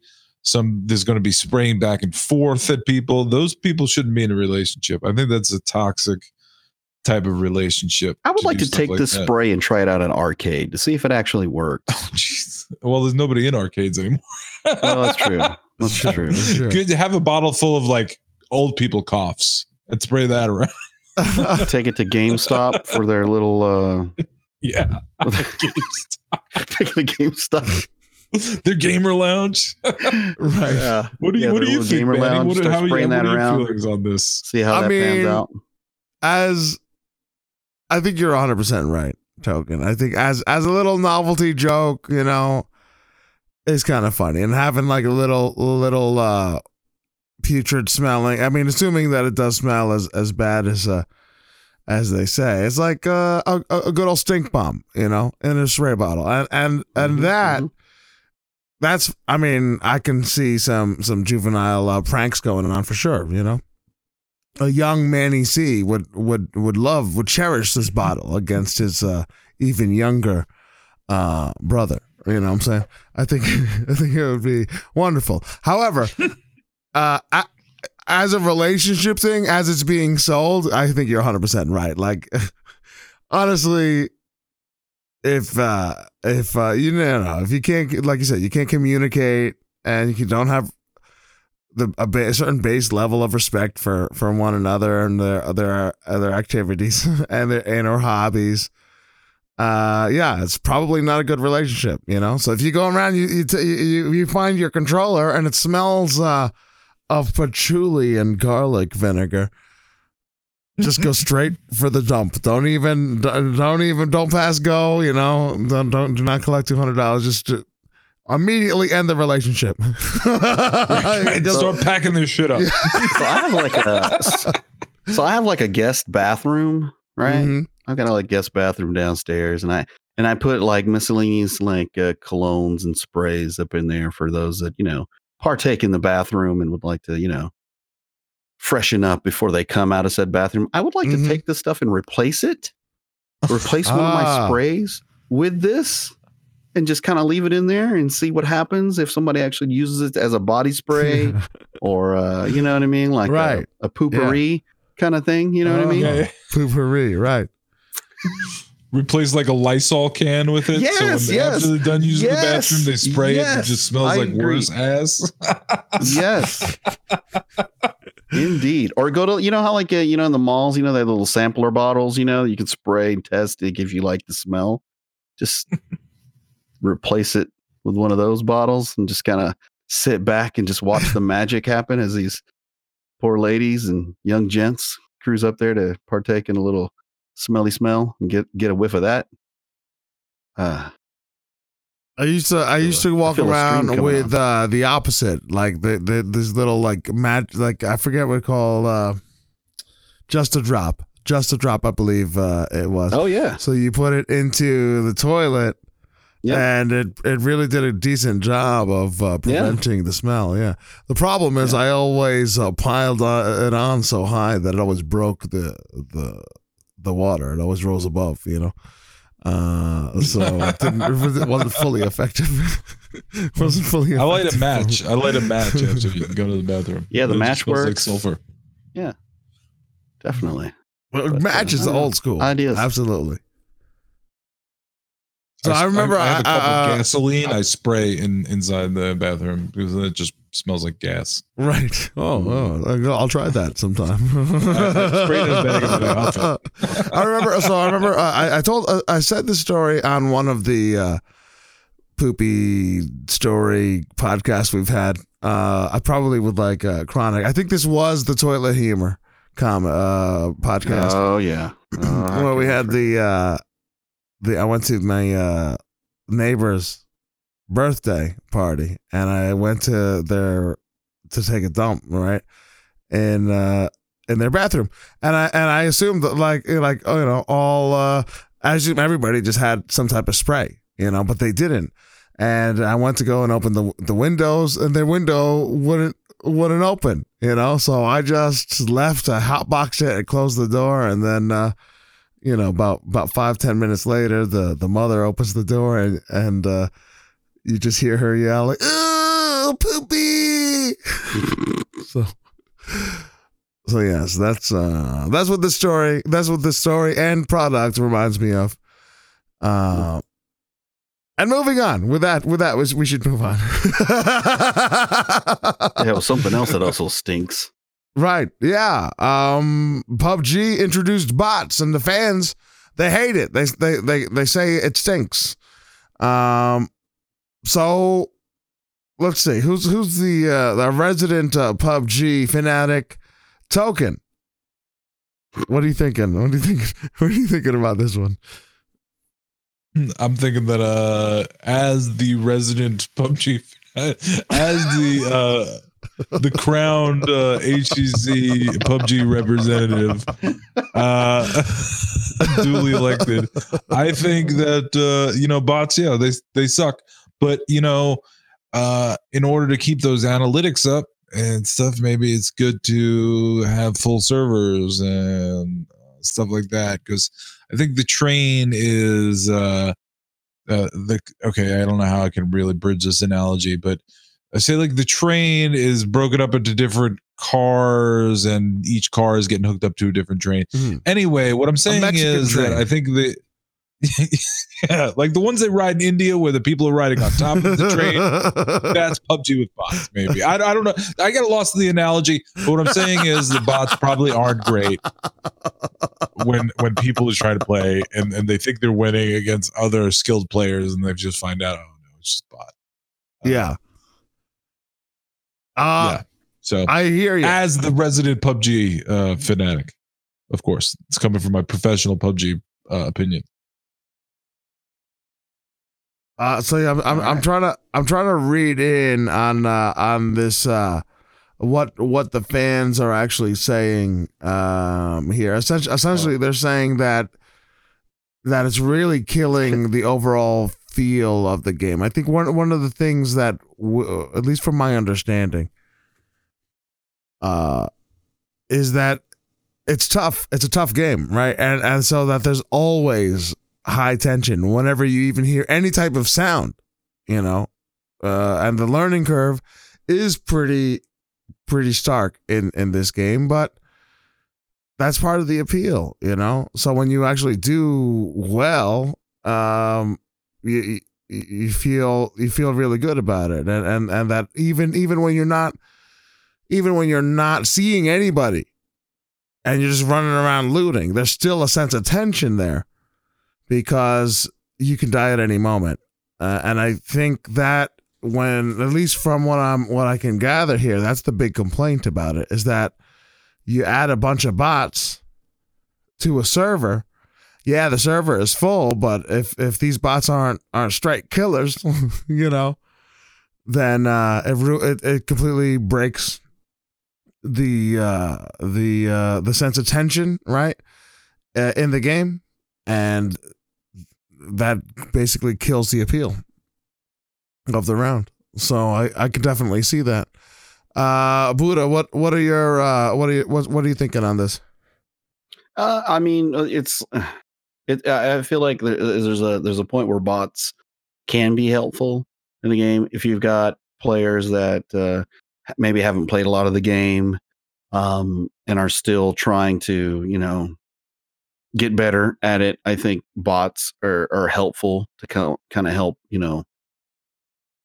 work out the mechanics of the game and stuff like that. The problem I think is that this is a game that's been around for a long time. We've got a lot of players that have been playing this from day one.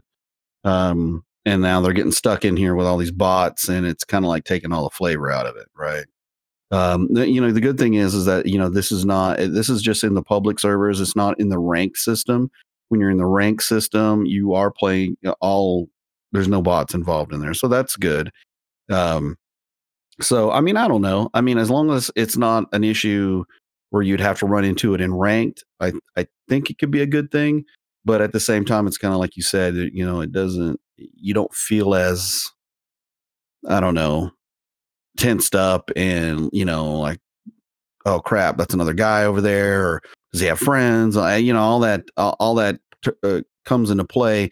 But if you've got a bot that's basically just running in one direction and he's not even trying to like look around for other players or picking up loot, that kind of blows, really. But I mean, I think we talked about it earlier. I think Fortnite did the same thing. They trying to integrate, so give newer players a chance. So it's not just like, oh, hey, you just getting thrown to the wolves every time and just getting beat down by these players that obviously have a lot of experience in the game. They've been playing it for a long time.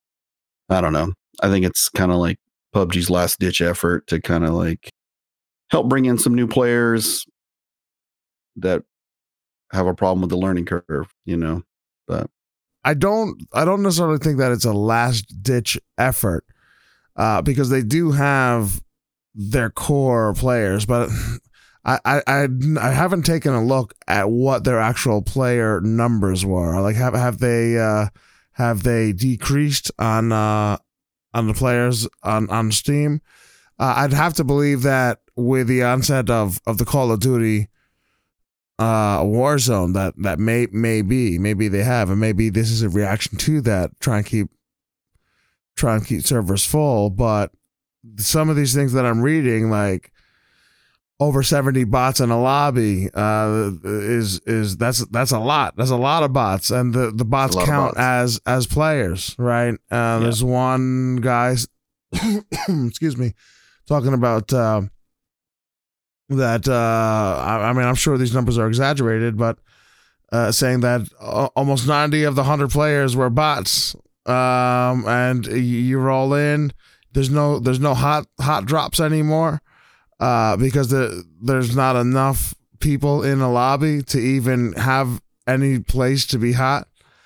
And supposedly that's all by design. I really think that if this is the case, it's a little bit too much bots. You know what I'm saying? I understand having some bots, you know. Maybe you can have some bots randomly spawn around brand new players or players with like low scores just to give you like a little bit of an extra loot and or shooting experience. But to count against the player count and to take up more than 50% of the actual game player spots, that's not good. That's not good. Well, I mean, I think a last ditch in order to get new players to the game is what I meant, really. Yeah. I think their core audience is they're just fans of this game, and even when another new battle royale esque game comes out, they might jump ship for a little bit, but they always find their way back. Right. And I think this is just an effort to try to get some of the players that are kind of intimidated by it, because I mean, you know, I've gotten that way, like, you know, where you get into a game and it's like you're trying to learn how to play it. And when you're trying to learn and you've got people that have been playing this forever and they're just chewing you up, and it can be a little frustrating, you know, trying to play when you're just trying to get through a match. Like, you just want to try to get through one and not get killed in the first 5-10 minutes, you know? So, right. But I mean, I don't know. It might be something to do from the mobile. I mean, I know they had a lot of success with the mobile game, and the mobile game is full with bots. Yeah. And I don't know if they just looked at that and said, hey, look, this has been a great bit of revenue, and it's got plenty of bots. Let's throw some in our regular game, and, you know. Right. And now you got, you know, I mean, as long as it's not in the ranked, I feel like, you know, if you're playing ranked play, that means you've got a lot of experience and you want to, you know, try to be the best, you know what I mean? Right. Whereas if you're playing in the regular servers, I mean, you're just playing just to be playing. You're not trying to be a killer out there. And it is only, it's not in ranked, right? It's only. Yeah, it's not in ranked, no. So maybe then the only way to play is in ranked. Just should dive in ranked, you know. But it does sound heavy-handed, at least from some of these complaints, in which, you know. Yeah, that's a lot of bots. If it's over 50%, that's too much. And I don't know if there's something in there that shows that they're 78% bots now. We're moving on. We're doing even better. We're at 100% bot rate, ladies and gentlemen. We're nailing it. But I don't know if there's something that. I don't know if they're, like, he says there was over 70 bots in the lobby. I don't know if there's something that signifies a bot as opposed to an actual person. They're saying that you can tell because there's always an underscore in their names. The bots have flat asses. Right. There's no trunk in that proverbial trunk. Yeah, right. Not thick. Bots aren't thick. Right. But yeah, I don't know, man. Doesn't sound good. Hopefully they figure it out. I've been looking at their player counts. I mean, they're clearly not on their heights, right? You know, they topped off at over 2.5 million players, but they're still consistent. They have a consistent, you know, half a million players on their servers. Like, it's been like that for over a year. So it's pretty damn solid, you know? Yeah. Considering, you know, they were the first ones to come out. And pretty good, man. Yeah, really. You know, with all the different competition that's been coming out, they're really solid. But you're right. Like, these guys that are playing now are like, they're good. They're real good. Well, what are you gonna do? Hopefully they figure it out. But I don't necessarily think that playing against like incredibly good players is necessarily a bad thing. You know, it might be a little frustrating, I suppose, but yeah, a high learning curve isn't always a bad thing. No, you know? I mean, sometimes you just getting crushed makes you want to get better. I remember playing Call of Duty, Siege. Modern Warfare 2. Well, Siege is a great example. but I remember getting so freaking like mad at Call of Duty Modern Warfare 2. Like, I was like so upset when I would play in that. But that was also a different era where like the lobbies were like crazy. People were like smack talking like in the most horrendous ways would make people like break down and weep in today's standards. You know what I'm saying? Yeah. So it's still pretty bad. I'm sure it's still bad, yeah. But like not everybody was in the open lobbies, you know. True. But I remember just getting so damn upset, and I was like, "That's it. I hate this game." I remember telling my brother, I was like, "Bro," because it was his game. I said, "I hate this game, but I want to play it so that I get good and beat some of these freaking ales." so sometimes being tough is good, you know. And Siege, of course, there is no hand holding in that game at all. You go in and you will get beat, and you'll like beat pretty mercilessly when you don't know what's going on. But like me.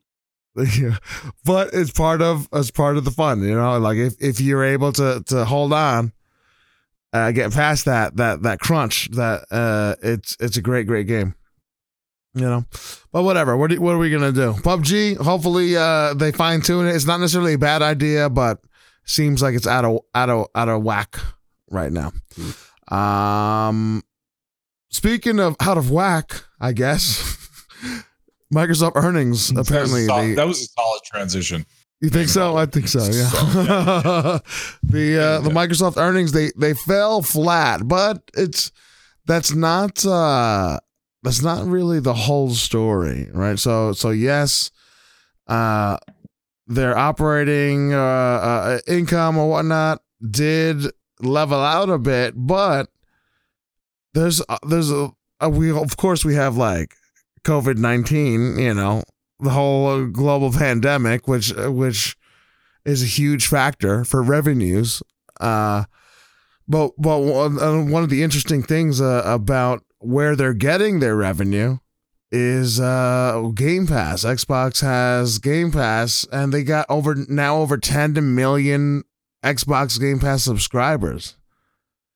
It's freaking crazy, you know. That's freaking crazy.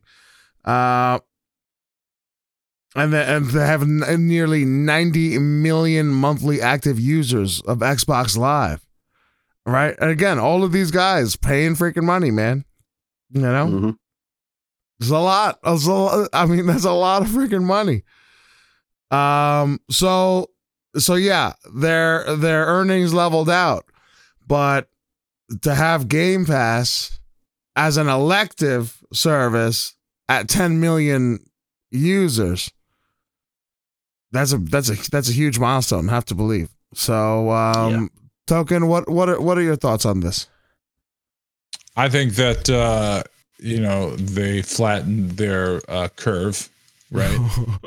Right. But they have to be doing I think better than Sony. And this is anecdotal, but even going to Walmart last week on my crazy adventure out again in the COVID the COVID apocalypse that we live in, right? Yeah, the COVID apocalypse. I went and took a stroll down the video game aisle that they have there. Completely sold out of Switches. Completely sold out of Xboxes, and they had a few, maybe 6 PlayStation 4s and a couple of PlayStation 4 Pros. So I think the Game Pass stuff and their huge success with that maybe they may be faring better potentially than competitors because they have that like the value you get off of stocks is called the intrinsic value. It gives it its worth, being able to say like, oh, this is they're stable, so their Right. intrinsic value is the Game Pass that the other competitors are trying to get that Netflix of video games thing that Xbox now has. Right. So I think they're that even though it's I think their revenues, they said it was only up 2% or something. So it's basically stagnant, but it's steady when all their other competitors may not be faring as well. So yeah, that's how I see it. I know that a lot of other people are trying to get into the video game streaming game for sure, and we see and we read the stories often of how they are struggling, and not necessarily struggling, but I mean, they're not at 10 million subscribers. You know what I'm saying? Like that was Xbox's intention to become the Netflix of games, and I mean, they're maybe not quite the Netflix of games, but there's clearly a big success. The Game Pass program is clearly a big success. Excuse me. To piggyback on your notion that this is clearly or seemingly created some type of stability for them. That's as anecdotal as it may seem. I think that's probably true, because there is definitely some sort of a cash cushion there.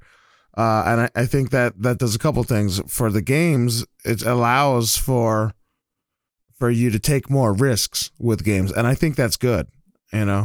I think that's really good. You can say, hey, we're going to allow you to be creative, and let's see what goes. And even if it's not like a killer, excuse me about that. Even if it's not like a killer a game as far as like sales go, but it's able to appeal to a niche market and keep that segment of that 10 million players happy. That's a success, that's a success. So that is interesting. Here's another thought. In the COVID apocalypse, social interaction is the draw, right?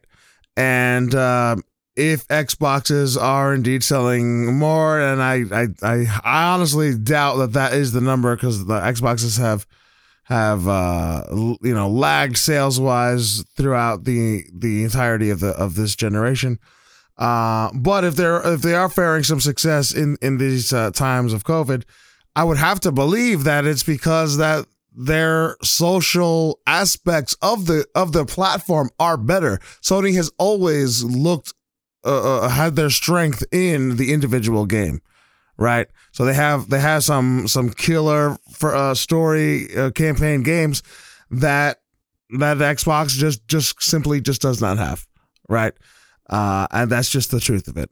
But Xbox has their system like down pat, man, as far as the social interaction, the parties, how we can playing together, and the multiplayer is just a better overall experience on the Xbox side than it is on the Sony side, because their focus has been more on the individual experience.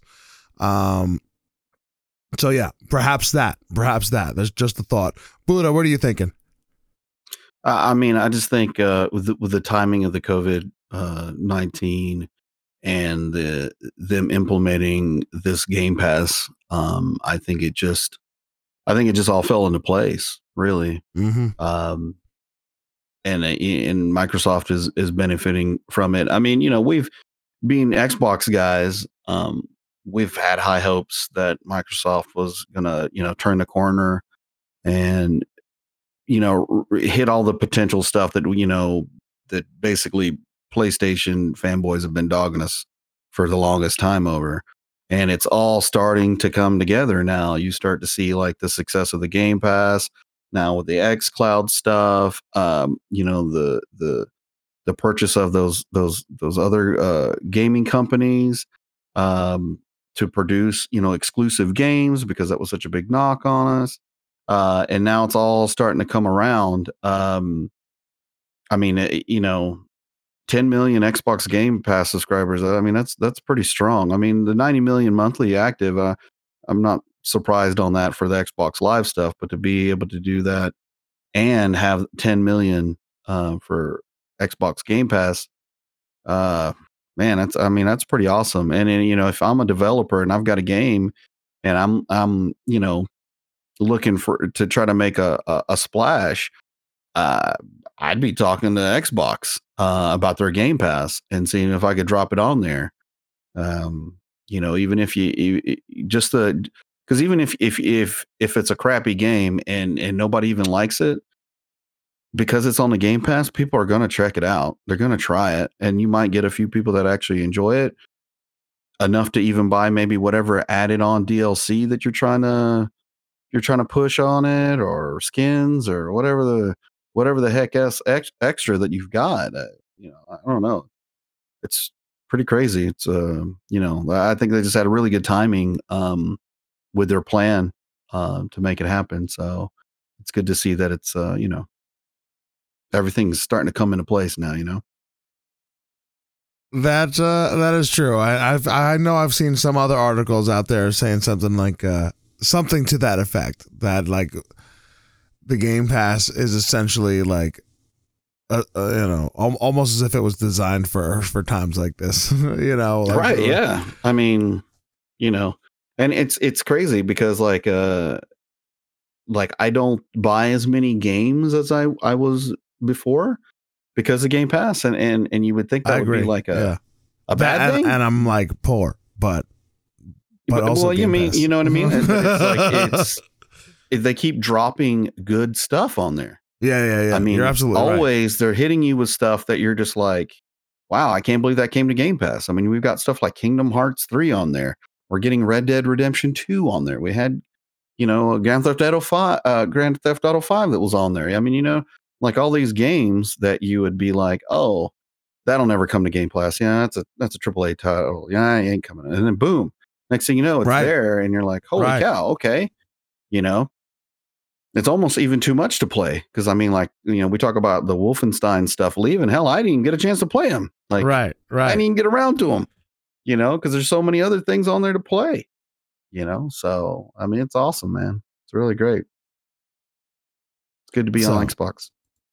Yeah, I mean, look, this next gen, I really want to make this next gen, like, I'm going to focus on more than one system and try and play more games, hopefully this whole COVID thing, we can all go back to normal sooner rather than later. And my schedule goes back to normal, and I can play games, get back to streaming, and it'll be good times for all. It'll be good times for all. I guess I have to ask you though, Manny. Like, if you're gonna start getting into other consoles, what is the first non-Xbox console you're gonna get? I mean, would you go with a PS5 or would you go with a Switch? I would probably go. Okay, that's actually a tough decision. Like, it might actually be a Switch. A, because it's cheaper and I'm poor. But B, because there's some games from the Switch, the Nintendo, that I'm really good. Very, very interested in, And I know my sister and brother have both been toying with the ideas of picking up a Switch. If that happens, I have to get a Switch. You have to. Yes, because then we will be playing Mario Kart, guaranteed, 100%. Oh yeah. If they pick it up, so good too. I will I will be. I'll pick it up as soon as they do. Essentially, and they're talking about it specifically for. Well, my sister's really interested in this in the Animal Crossing, which I think she'd like a lot. She would. She would love it. She would love it. But I know I doubt. would like to smack my brother and sister down in Mario Kart. I haven't done that in many a year, and we'd have to bring back the old games. I'd love that.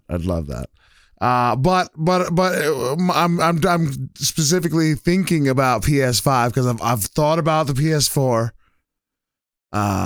And moving into and I thought the PS3 I almost picked up, and I was like, no, PS4 is going to be the one, but never got into it, and it's mainly because again I'm poor. But PS5 now, this is going to be the one. I feel this is going to be the one, and I'm hoping that I get the chance to actually go back and play some of the older games as well, because there's a lot of classics, but it seems as if I might have to temper those expectations or those hopes. We have an article over here that says the PlayStation 5 developer explains why backwards compatible feature won't include PS3, PS2, and PS1 games.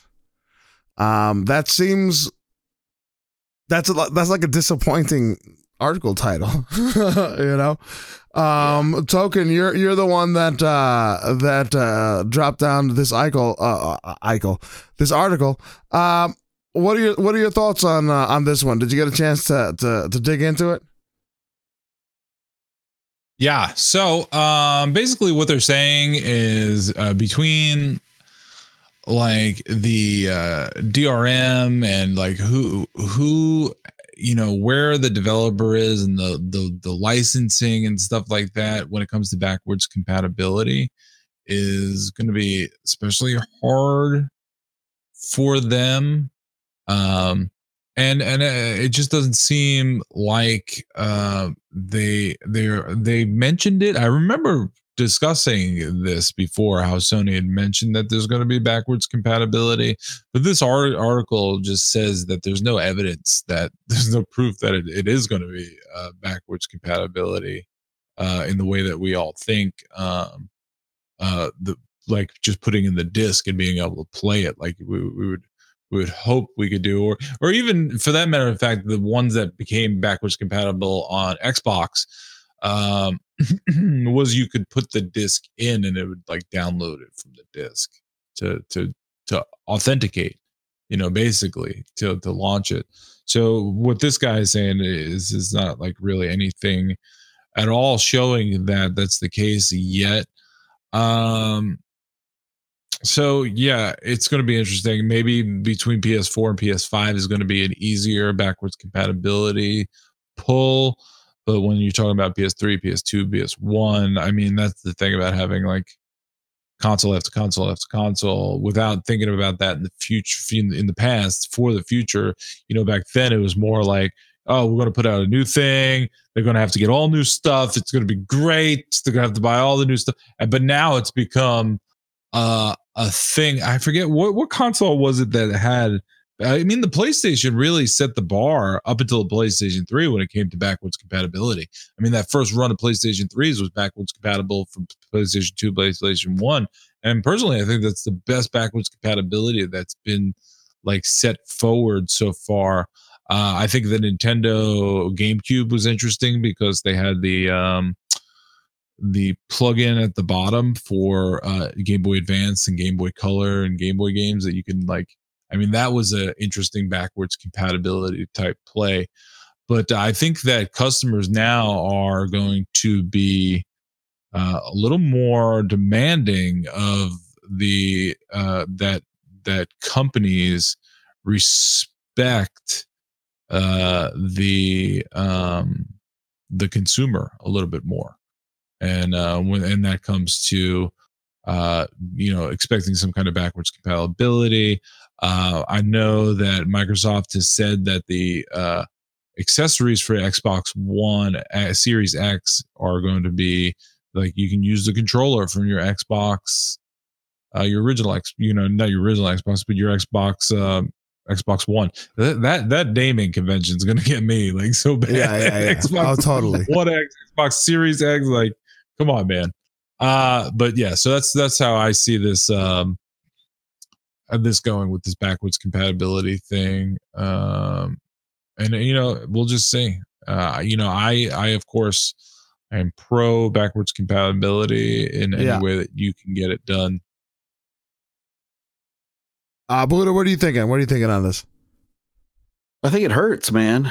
I think it hurts. I mean, honestly, if they are able to bring in PlayStation 4, PlayStation 3 games, and then maybe sprinkle some PS2 and PS1, I think that'll calm some people. Some people just have to understand there are just certain games that are not going to be coming over. I mean, licensing issues and all that stuff. A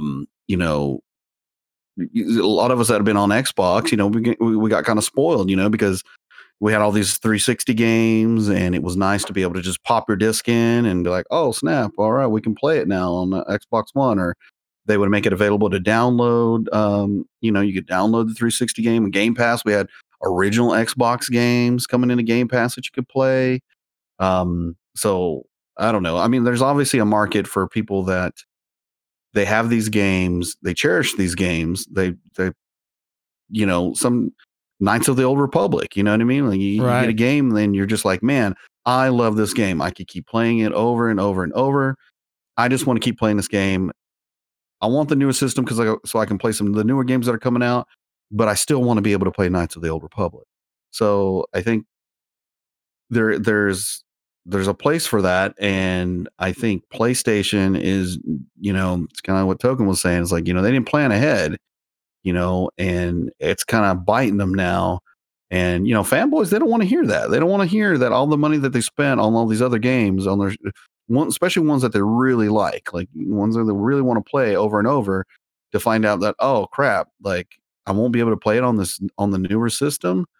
Why am I going to go get a newer system? I'll just keep playing on my old one then, if that's the way it's going to be, and I'll just wait for something phenomenal to come out to make me want to get another console to have in my household. So, I mean, I can understand it's going to be frustrating for some of these fanboys and stuff like that. But I think if PlayStation 5 can sprinkle some here and there, or at least show that they're trying, you know what I mean? Show that they're trying to bring some of these games over. I think that'll help, calm the riots down. But, but if they can't get it together and they can't provide some of those older titles to come over, that's going to hurt them. That's going to hurt them. Cause Xboxes, that's all they're going to be talking about. Like, yeah, you can play all the games from way back when over here on the Xbox. Well, here's one of the things I'm thinking of. Oh, go ahead. I said, I don't have this problem with Steam. From 2002 on Steam. You know what I mean? Yeah. They got emulators that you can run to play the older games. Right. All the time. So, I don't know. But then again, a lot of the emulators, whatnot, aren't necessarily properly licensed. You know what I'm saying? But with that said, so one of the things with the Xbox side is they were definitely thinking about it a little more thoroughly first, right? As far as trying to transition their system into a fully backwards compatible platform, right? And they did that pretty successfully. And they had a lot of these same issues, these same growing pains with their backwards compatibility program, and they are, there's only two systems, you know what I'm saying? So they have the 360 that they had to worry about, which was of course their huge success, and then the original Xbox, so they don't have to worry about the several years of iterations before that, and again, Microsoft ran into the same issues. And that's exactly why PlayStation is having a harder time getting those old classics. But they should be hopefully able to get some of their own original games, But again, the problem with that is they'd have to change some of it because, some of the work was done with, so-and-so license, or maybe the music at the time they have to go back and try and reacquire. It may not be worth it. There's so many different licensing issues the farther you go back. Like, I understand it. But hopefully they'll be able to get some of the core single or first party classics. That would be the hope, that they can at least bring those over. And I think eventually it'll be good. I don't know if they've fully expressed, like Microsoft did, that Sony had the intention of creating an always backwards compatible future. I'd like to hope that they move in that direction, but I'm not sure that they've explicitly stated that. Have you guys heard of them, of a statement like that? I don't think they did. I don't think they. I mean, this article, I didn't allude to that they mentioned that, but yeah, I know Microsoft seemed pretty hard on it. Right. Every game moving forward will be backwards compatible is what they were, like, hard stop. I mean, that's pretty cool. Microsoft does have the advantage of being at the disadvantage when caught flat-footed with the PlayStation 4. Like that whole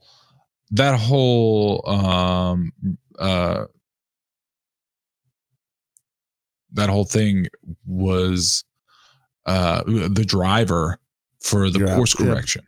Yep, absolutely right. And if that wouldn't have happened, they would have been in a very and rightfully so justified way of saying, hey, what we're doing is right. If they would have been the top dog, but since they weren't, they pulled out all the stops, man. And Microsoft gave them the money, and Phil Spencer gave them the leadership, and they were able to really course correct and turn the ship around for Xbox. I the only thing I'm hoping is that Bill Gates,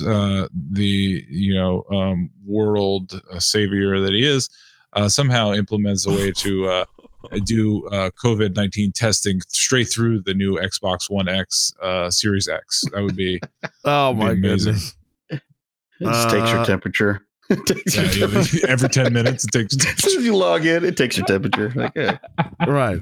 Hey, you need to go have some chicken soup. Get off the game, okay? I mean, I thought it was pretty cool that the backwards compatibility for when Xbox One was bringing all those 360 games, you could actually go to a forum. They had a forum you could go to, and you could vote for games for them to try to bring over, like to try to make them backwards compatible. So maybe PlayStation needs to do that and just go after ones that people have the highest demand for, right? And see if it's even feasible.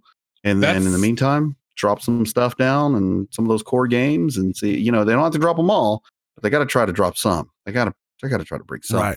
Right. That form that they sent out too wasn't just for games that whole like section of that site wasn't just for games that they were thinking about bringing for backwards compatibility. When they realized that stuff was falling off the rails, they implemented I don't know if it was that site or another site, but I know there was a site because I added a lot to it just suggestions on how to make the Xbox One better. Right. And when it became, between menus, like everything, friends list, and they were implementing and iterating on the Xbox like pretty quickly when the shit hit the fan, and they knew that when they were getting sold like out 2-1 on PlayStation 4s, they like pulled out all the stops. And this is sort of similar to the way like local governments, if they're having a problem in town, they'll have town hall meetings and try to get everybody on the same page, try to fix something. Microsoft very much did that, got all their community out there like, hey, tell us what's wrong, let's get to it. And a lot of those things got implemented over the last 5 years, man. Yeah. Yeah. And I mean, honestly, I think this is probably going to be studied. Honestly, I do. I think it'll be studied in the future, like of a terrible. I don't want to say terrible, but a very troubled launch, a very vicarious initial product communication. That was clearly against what the customers wanted to hear, and they didn't budge on that at all. I can go into a different discussion because I do miss the Kinect. I think it was a wonderful piece of tech that never got to see its full potential, you know.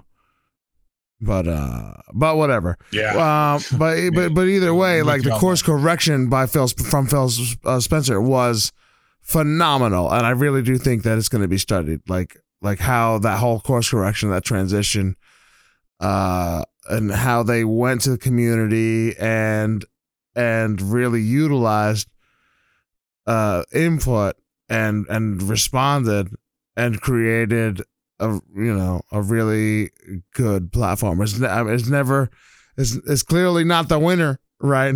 But like clearly Sony outsold, but being number one, the top dog Sony, kind of put them on the wrong side of a lot of things, right? They didn't necessarily feel the need to push for backwards compatibility as much. They had their own ideas for it in streaming, but it wasn't as fluid. It wasn't as the consumer experience wasn't there. They felt no need to push towards cross compatibility, and that forced them to look like, you know, the odd man out on cross compatibility. That was a big one, where people were just like waiting at Sony, like, hey, it's your move, man. Like, there's no reason why you're not moving forward on this, you know. And finally they relented, but only a very little bit, you know. So you're right. Having the Microsoft got slapped down, and their course correction was interesting, and backwards compatibility is one of those things that came out of it. And PlayStation, they have a deeper bench. They've been around for many years more, right? So of course they're going to have a harder time going back in time and getting their games again. Hopefully they'll be able to get some of their core single party games or first party games.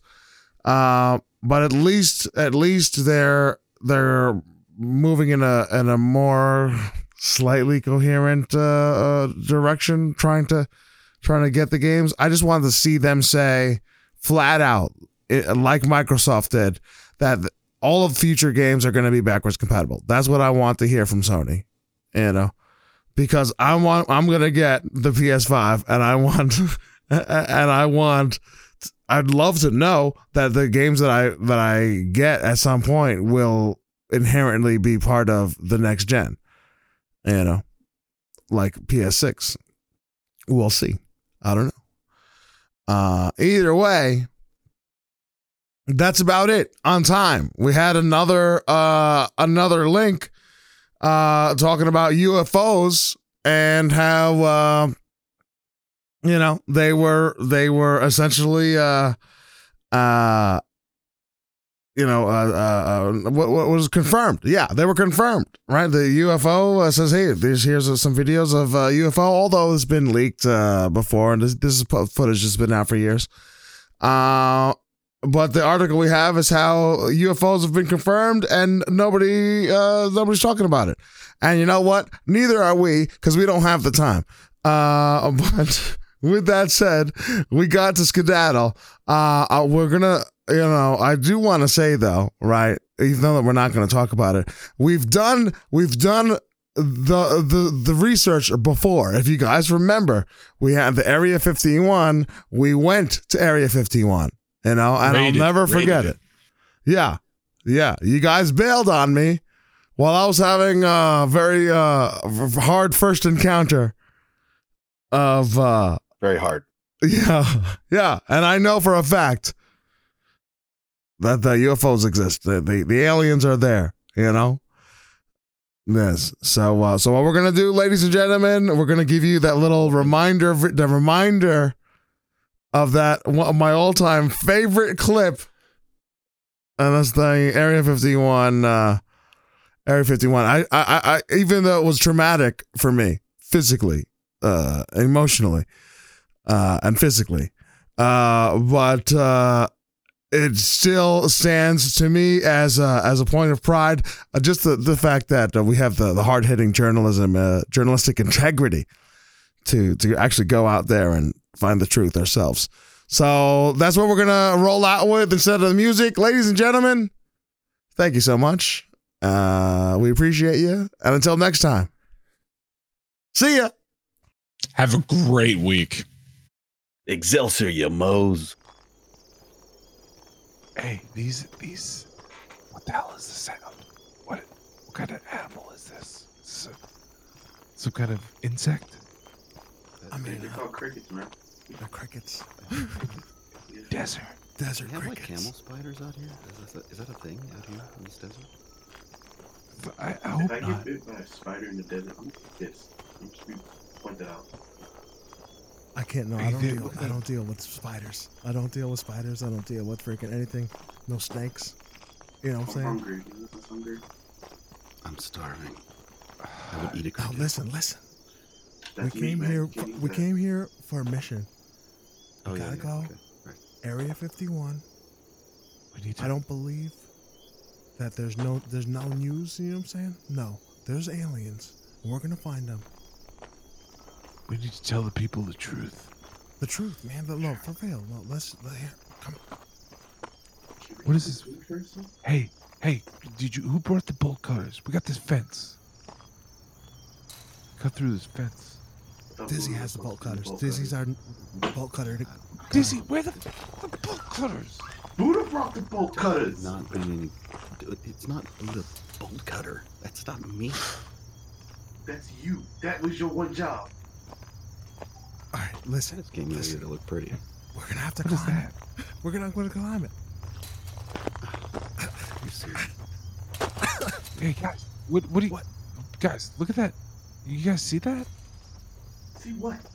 That right there in Buddha the did sky. bolt cutters? No, up there. Oh, that's Yo. pretty. Oh my not god. good. Oh my god. I What see is it. that? Oh. Manny! I see it. Oh my god. Manny! Oh my god. What are you doing, Manny! Manny? What are you doing? Oh, You're floating. I can't control it. I think Manny, come back down.